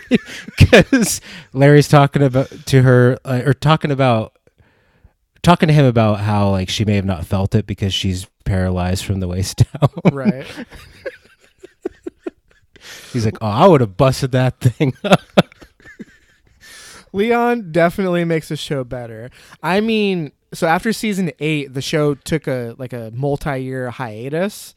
When it came back, like season 9, 10, 11, there's like a slight dip in quality, I would say. Right. It's still really good, but not as good as It almost the feels earlier too years. modern. Like Larry is very of a time. And I don't know, I feel like him and his friends have gotten older, and all the stuff is still funny. It's still really good, but I'll agree with you that I think that the return is just like lightly not quite the same. I am excited. I haven't seen the most recent episode yet of the new season. I'm excited. And I will point out that there, in one of the more recent seasons, there is an ingenious bit where Larry starts wearing a MAGA hat because he realizes people are repulsed by him and they leave him alone when he's wearing a MAGA hat. He calls it a people repellent, I think. So he starts walking around wearing a MAGA hat so people leave him alone. It's so funny. Anyway, Curb rules. It does. Well, that's the TV power hour. Yeah? Is there more TV? Yeah, I thought Tom there. No more TV. I was going to talk about 2 things briefly, and then I'm done. Sure. All right, Go so I alluded to this earlier, but I watched The Act of Killing, and I know this is pretty highly regarded, especially in the documentary world, and I did really like it. It is also one of those things that's like hard to say that you enjoyed it. Yeah. I didn't necessarily like it as much as other people do. Like I totally get why people would give this 5 stars and say it's amazing, but for me, yeah, glad I watched it. Thought it was good and effective at times, but I did think it was maybe a little too long and maybe just like a little too disjointed. Like maybe like the scope was just too big for what it was trying to do, but I just feel like it could have been a little more cohesive. Maybe I wouldn't have that issue on rewatch, but yeah, that was kind of my initial impression on it. But yeah, it is pretty effective, especially like, yeah, the whole through line of it, like the introduction to these characters and then the climax, comparing those two is pretty awesome, but yeah, I was maybe like slightly disappointed by it, but I think that's more of a me thing than anything. I've been wanting to revisit that one. I would definitely say it might not be like my favorite documentary, but I would say it's maybe the most impactful documentary I've seen. Like, I was floored by what happened.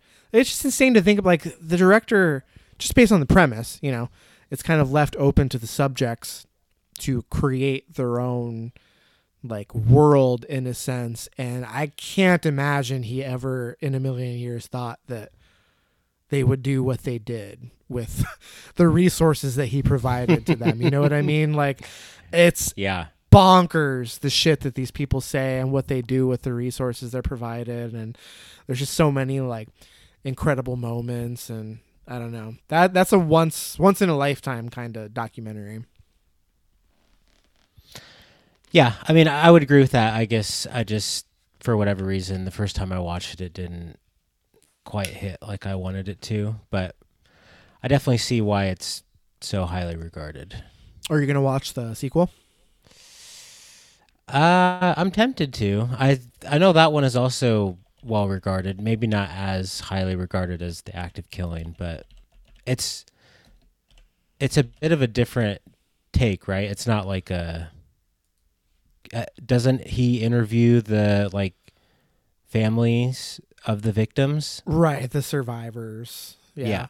It's definitely a much more somber exercise, and it's really good, really impactful, but maybe a little less remarkable, I guess. Definitely worth watching though. And I do need to correct myself. I think I said earlier that it was about the genocide in Cambodia. It was Indonesia, not Cambodia. Okay. So wrong genocide. Excuse me. United States of America. Proxy wars on wrong both genocide. sides, Am I right? Happens to yeah. everyone. Ha ha ha. Easy to mix them up. But yes, that was Indonesia that takes place in, not Cambodia. Right. Yeah, I think you should watch it. It's definitely worth a watch. Yeah, I'll need to check if it's streaming. Act of Killing is currently on Peacock, if you're curious. And then the last thing I want to talk about is I rewatched Alexander Payne's Sideways. This was mostly due to seeing The Holdovers last year. Hadn't seen Sideways in a long time. This was the movie that, was the beginning of Paul Giamatti and Alexander Payne, so decided to give it a rewatch, and I do really like Sideways. I think it's a pretty well written, pretty funny. I like the whole like wine culture aspect of it. I think there's some good humor from that, and I guess just kind of relatable in a sense with like getting older and some of the like the relationships you get into. I don't know if it really went up or down on rewatch, but Sideways is really solid. Gave it 4 stars.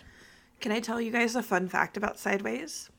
Hell yeah. So you know how in the movie he trashes Merlot and glamorizes Pinot Noir, which has nothing to do with the actual wine, but that his ex-wife liked them or whatever, or liked Merlot, and he was like, "That's dumb."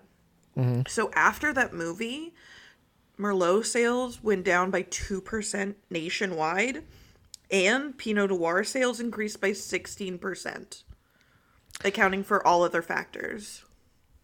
Yeah, I actually listened to the Rewatchables episode of Sideways after I watched the movie, and they touched on that as well. It's kind of crazy how, I mean, wine culture is very like specific, but it's kind of crazy that a movie, I mean, this movie was pretty successful, but I wouldn't call it like a mega blockbuster or anything like that. Right.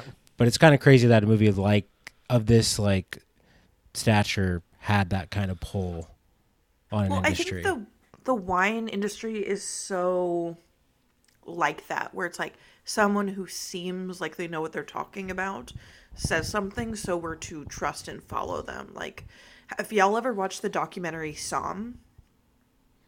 No. Yeah, the sommelier documentary. Yeah. Yeah. Travis, I would highly recommend it. I saw it like, I think when it first came out, like in 2000, between 2012 and 2015. And it's really Somm? good. SOMM. Like Okay. short for sommelier. It's a documentary about a group of people that are trying to get the actual like world certification to be sommeliers, and it's like really, really difficult. And it's sort of this prestigious world that you have to break into, et cetera, et cetera. But yeah, it was really, really good. And I also feel like it gives this, like Sideways, it gives this interesting Hold peek into up. that culture. There's 4 of these movies. What? Like they made Oh, I sequels or? Cup of Salvation is the 4th Somm film. If you look at Somm on Letterboxd, if you go down to the related films, there's 3 other movies, and I think they're all sequels to Somm. Oh yeah, it's the same director in all of them. What the fuck? Nobody has seen these. Well, I've other only movies, ever though. heard of the first one, and that is on streaming on Peacock, it looks like. Jesus, 20 people have logged the 4th one, Cup of Salvation, on Letterboxd. It was screened at a winery. Very exclusive. Yeah. I remember the first one, like, there was a little bit of a blip when Somm came out, but only 6.7 thousand people have logged it on Letterboxd, I guess. The poster looks familiar, but no, I haven't seen Yeah, it. I think it was on Netflix, It was right? very well. Yeah, I think that was early Netflix. I mean, it was like what 12 years ago. So it was on Netflix, and it was a documentary. You know, I'm sure not a ton of people saw it, but I remember just happened to watch it one time, and it was so good. Interesting. Wine culture. Fascinating. Yeah, those people are nuts. Am I right? Yeah, dog. All right. I'm done if you guys are done. I don't know if you had anything else. I had 2 things real quick. I took an edible with Haley and rewatched Kung yeah. Pao Enter the Fist, which talk about nostalgia movies. That is Oh my god. one of my favorite Oh my god. comedies. That movie's so dumb. And for the most part, that it absolutely holds up. It's fucking hilarious. Some jokes are a little off color, for sure. Of course. but, it's par for the course for anything older than fucking 5 years. Some. Yeah, some. It's actually pretty. There's a lot of really clever visual gags. And it's also There's literally a character profoundly called stupid. Miss Triple Nipple. Okay, that cannot. The whole movie is off color. Miss What are you Triple talking about? Nipple. Yeah. There's a woman with 1 boob. There's not a woman with 3 boobs. What am I thinking of? I don't know what you're thinking of. Fucking Total Recall? Isn't that the 3 boob No. lady? I mean, yes, She's but not referred to as triple nipple. Triple I nipple. swear there's a moment in Kung Pao Enter the Fist that they call her Miss Triple Nipple. No, she's got 1 boob. Okay, y'all. I'm because I watched this movie as like a young child, so maybe I'm mixing up 2 different movies. Hold on, I will go on a quest. Oh. Well, anyway, it's still really funny. Haley was kind of blown away because I quote this movie all the time, and she like didn't even realize that I was quoting it because she had never seen it before. So she, didn't like it as much as I did, but she admitted that it's pretty funny and worth a watch, worth a rewatch. If you've seen it before, check it out. I've never seen it. Oh my god, dude, you gotta! It's so fucking funny. Is it streaming anywhere? No, we rented it. It's not. okay. It's not streaming anywhere. It was like Also, I $3. would like to apologize. It is not from Kung Pao Enter the Fist. It is from another movie I watched a lot as a child, 8 Crazy Nights. Travis's favorite holiday movie. Yeah. I used to watch it all the time. My friend literally had it on tape. Actually, VHS tape. Matt, after I rewatched Eight Crazy Nights and loved it, I've watched it again since, and it didn't hit. So it must have just been like in a bottle. A time that and night. place kind of thing. Yeah. Yeah. You know, just the sometimes perfect- movies like that just hit, you know? Yeah. You're in the right mood and, you know, taking a trip down nostalgia It's Talk lane. about mainly- nostalgia. That's it's a mainly- technical foul. Yeah, the old Like man. to see it anyways. Just kidding. Like there's so He many is good lines from amazing. that. That character is incredible. That old man. Incredible, huh? Well, Whitey. Incredible. I'll take your word for it. Yeah. Whitey. I forgot about that. I can confidently say that Kung Pao is a better and funnier movie than Eight Crazy Nights. No fucking way. I'll let you guys be the judge. It's, Yeah, we just judged in the it's answer was no. iconic. It's really, really funny. Not as consistent as I remember. There are definitely some lulls, but the lulls make up for it. So check it out. The only other thing I'll talk about is I finally watched Petite Maman, the most recent film. You hadn't seen that yet? No, I bought the Criterion Wow. and I still hadn't watched it. That was a No Man's Land Yep. movie. Yep, much like Portrait of a Lady on Fire. Before that, Petite Maman was also in No Man's Land. Did you come in your pants 12 times?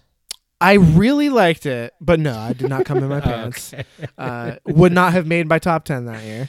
But really, really liked it. I didn't really know what to expect. I knew a little bit about the movie, but I just really love its tone. It's affecting. It's very quiet. The scope of it is very small, but it's like the magical realism aspect of it is really neat, and it's a heartfelt film, and I really like the world that it created, and performances are amazing. It looks amazing. I just felt a little, by the end of it, I was just like, that was nice, you know, but it didn't like have a lasting impact on me. Nowhere near what I felt watching Portrait of a Lady on Fire. So, really, really, really liked it, but It does seem like one of those movies that you would just fall head over heels for, though. I mean, I did love it. It's just a little slight, you know what I mean? Like, I mean, it is like 70 minutes long. yeah, it's very short Literally, it's runtime. It gets in, it gets out, and it's basically a movie about this little girl who loses her grandmother, and it's like a fantasy world that she essentially creates where she gets to interact with her mother, who is her. It's like a twin basically, but it's like like a portal through time. Like she basically wanders into the woods, and it's like she gets to hang out with her mother and her grandmother as her mother knew her, and it's like her way of like coping with the loss. It's a movie about grieving, basically, in many ways. You saw it, Travis? I don't remember you. Wow, that Yeah, I sounds saw like a Matt movie with a fucking bow. Yeah, I doesn't it? saw it. I actually saw it in Portland when Chelsea and I were down there hanging out.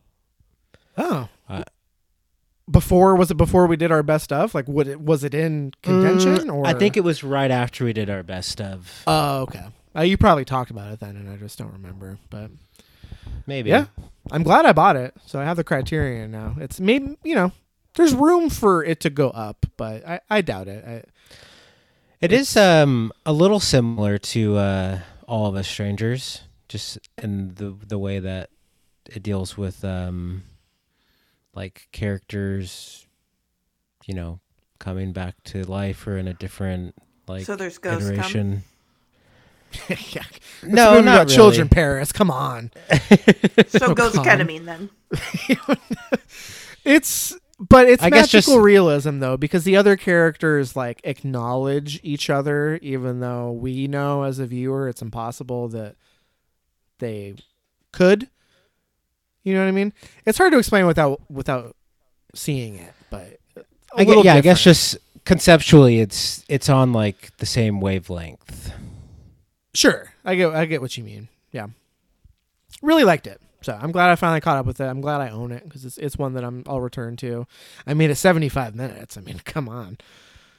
the rewatch potential is endless. So anyway, that's it. That I'll report on. I think that's pretty good. We did good, guys. What's coming? We doing Argyle? We got to weigh in? What is with Matthew Vaughn? When Matthew Vaughn first came onto the scene, or, you know, like with Kick-Ass and the first Kingsman, I was like, okay, this guy's pretty cool. But, like, I feel like ever since then, he's just been shoving his movies down our throat. Like, we're supposed to care. Like, it's an event when Matthew Vaughn makes a movie. But, like, I don't feel like he's earned that. I've been seeing the same fucking trailer for Argyle for, like, a fucking year. Mm-hmm. I can't believe this movie is coming out now. Like, obviously, I'm gonna try to see it. But, like, it's so stupid. There's no way... I'm so annoyed by it now. It kind of reminds me of Guy Ritchie, but like Guy Ritchie actually like made a name for himself and was like something at some point at least. Like Matthew Vaughn, I feel like didn't really ever do that. Like, I think maybe a little, but just not on the level of Guy Ritchie. I mean, he had one like Kingsman, and then everything since then has been kind of like bad, trash. I don't know.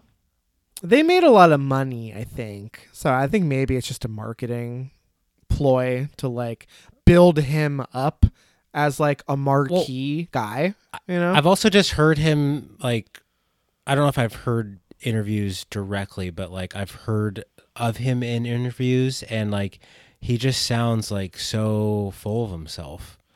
Yeah, he thinks he's like Tarantino or something. He's like very arrogant. Or comes across very arrogant anyway. Also, did you see that the twist in Argyle was actually spoiled in the initial press release?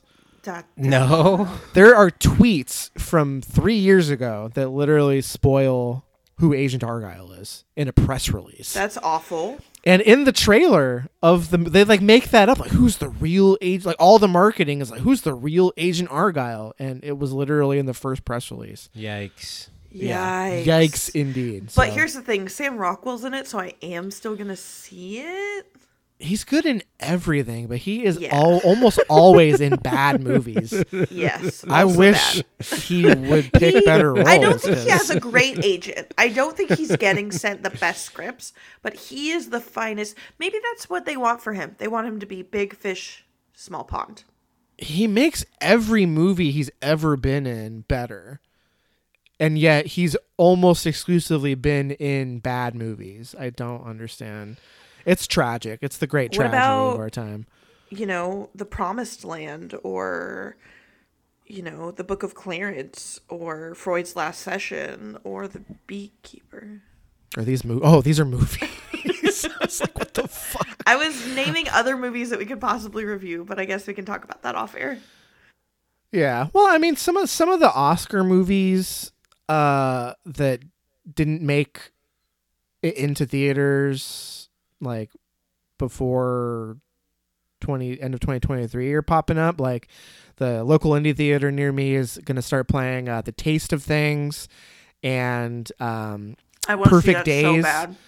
Yeah, me too. Taste of Things, Perfect Days, the Wim Wenders movie, The Teacher's Lounge. They're playing that soon too. So like a lot of those movies that were like Travis at the No Man's Land. Wow, you're getting all picks. the bangers. Pickford, they're getting all of Us Strangers Teacher's in like Lounge 2 weeks. Like is way 2024, late. Right? No, well, again, it's one of those. The Teacher's Lounge is nominated at the Oscars this year for Best International Feature. So it's considered international, 2023. but is it? But you guys said it has to be United States. Well, it's only in contention because it did screen blurred. in New York and LA or whatever. Matt, I don't know. It's just one of those weird things. Everett is getting Teacher's Lounge this Friday. That's huge. The fucking Did not expect Regal? that. Yeah. Shit. Oh, yeah. Well, anyway, we can figure it out off air. But the point is that we're going to get like prestige film stragglers, and just like January and February is when they dump all the trash. You know what I mean? Like, hey, it's I know you guys pretty are desolate. dying to see Lisa Frankenstein. I am. Haley wants to see that. You know, it doesn't look terrible. I have been looking forward to it for a long time. And then I found out Cole Sprouse was the guy and I got disappointed. But here's the thing. I'm back in, baby. I'm here for it. I love it. Oh, what? I did. Okay, so I did not realize this. It's directed by Zelda Williams in her feature-length debut. Zelda Williams by Diablo Cody. And Diablo Cody, yeah. That's why I'm like, this doesn't just seem like another shitty, dumb, like that vampire movie where he like warm bodies, you know. This doesn't seem like that, which I also love, by the way. But like, Hey, Warm Bodies is good. That's what I said, it's which not. I also love, No, by the it's way. not. But it's, all right. It's too late in the not show a to get into good- this, but no, it's bad. It's It's not a bad good movie. but I do love it. I'll say that. It's but this fun, actually come looks on. like it could be like funny, campy, good. Yeah, I mean, I like Diablo I think Cody we as a should review screenwriter. it. It's coming out this weekend. Is it really? Oh, yeah, yeah, here at least. it is. I could well, be convinced. well, we should revisit it. I'm Diablo definitely Cody, down. done. We I'm did definitely Jennifer's down. Body, therefore we gotta do Lisa Frankenstein. Yep. That's I true. like Tully too. She hasn't. Well, granted, this is just a screenplay. Loved but Tully. Tully is pretty good. Liked it a lot, and yeah, I'd be down. We can talk about it off air, but it'll be slim pickings for a couple months, probably at least until the banger of all bangers drops. Love Keeps Dune Kicking. 2, the popcorn cup. Love keeps kicking. Oh, that too. Or what is it? The fucking the new Rose Glass. Love lies bleeding. Love Lies Bleeding. Love Keeps Kicking. Love Keeps Kicking is a Martha song that I love. God damn it. Yes, Love Lies Bleeding. The new Rose Love Lies Glass Bleeding film. has an unknown release date. The last I looked. No, it's April. What? Oh, March 8th. March 8th. No fucking way. So like Yeah. a month? Oh my god. Yep. And the new Luca Guadagnino comes out pretty soon too. That Oh, tennis yeah. movie with Zendaya where she's like Well, fucking. hello. That Dune looks Part sexy 2. as hell. That's Yes, what Dune I Part said. 2. March 1st. I gotta get that rewatching of Dune ASAP. Rewatch is gonna be huge. Hey, I'm going to Pacific Science Center for Dune 2. Okay, Matt, you should also go and then we can have a fun time of it. No. It's going to be huge, Okay. Matt. Literally. Huge screen. Literally. Not going all the way to Seattle. Well, to see Travis, if Dune you 2. go to Pacific Science Center, invite me because I literally live within Okay, walking distance. maybe we can do a redo since Oppenheimer never worked out. Wait, does it come out March 1st? Yep. Now, I actually am going to be in Seattle that weekend to see the Mountain Goats. Oh. So, potentially a Best weekend Sunday matinee could potentially be doable. Maybe. Sunday matinee with Matt. We can talk about it. That would A be the only matinee. time. And only because I'd already be there. Right. Wouldn't want to put you out or anything. Not for Pacific Science Center. I've done it. It's cool, but it's not worth the voyage. Oh my god. You know what I'm Matt, saying? come on. Is it really? You're just- Come That's on, the- guys. Is it you're really so wrong. that much You're better? Matt, so that is- wrong. Yes. That is the It's only not that theater much worth better. the trouble. Honestly, yeah, I would never ask you guys to drive down to Seattle except to go see it at that theater. Like, come on. Nah, it's not worth it. I'll Been pay there, done $20 to park to fucking go there, dude. that. You guys are nuts. Well, if You guys are y'all if simps y'all for give me a Pacific heads up, Science I have Center. I have a yeah. guest pass where you can park for free. Oh shit. Even better. Not in their parking lot, but around the, I live literally across from the fucking arena. You can park anywhere over here. Oh yeah. Sick. Well, anyway, let's revisit that. But that is going to do it for the episode. Thank you everybody for listening. We'll be back shortly with Lisa Frankenstein or Argyle or who knows what. But we'll keep the content trickling. So thank you everybody for listening. We'll be back soon. Bye.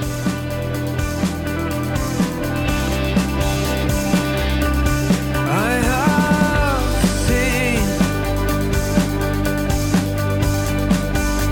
a century of loss.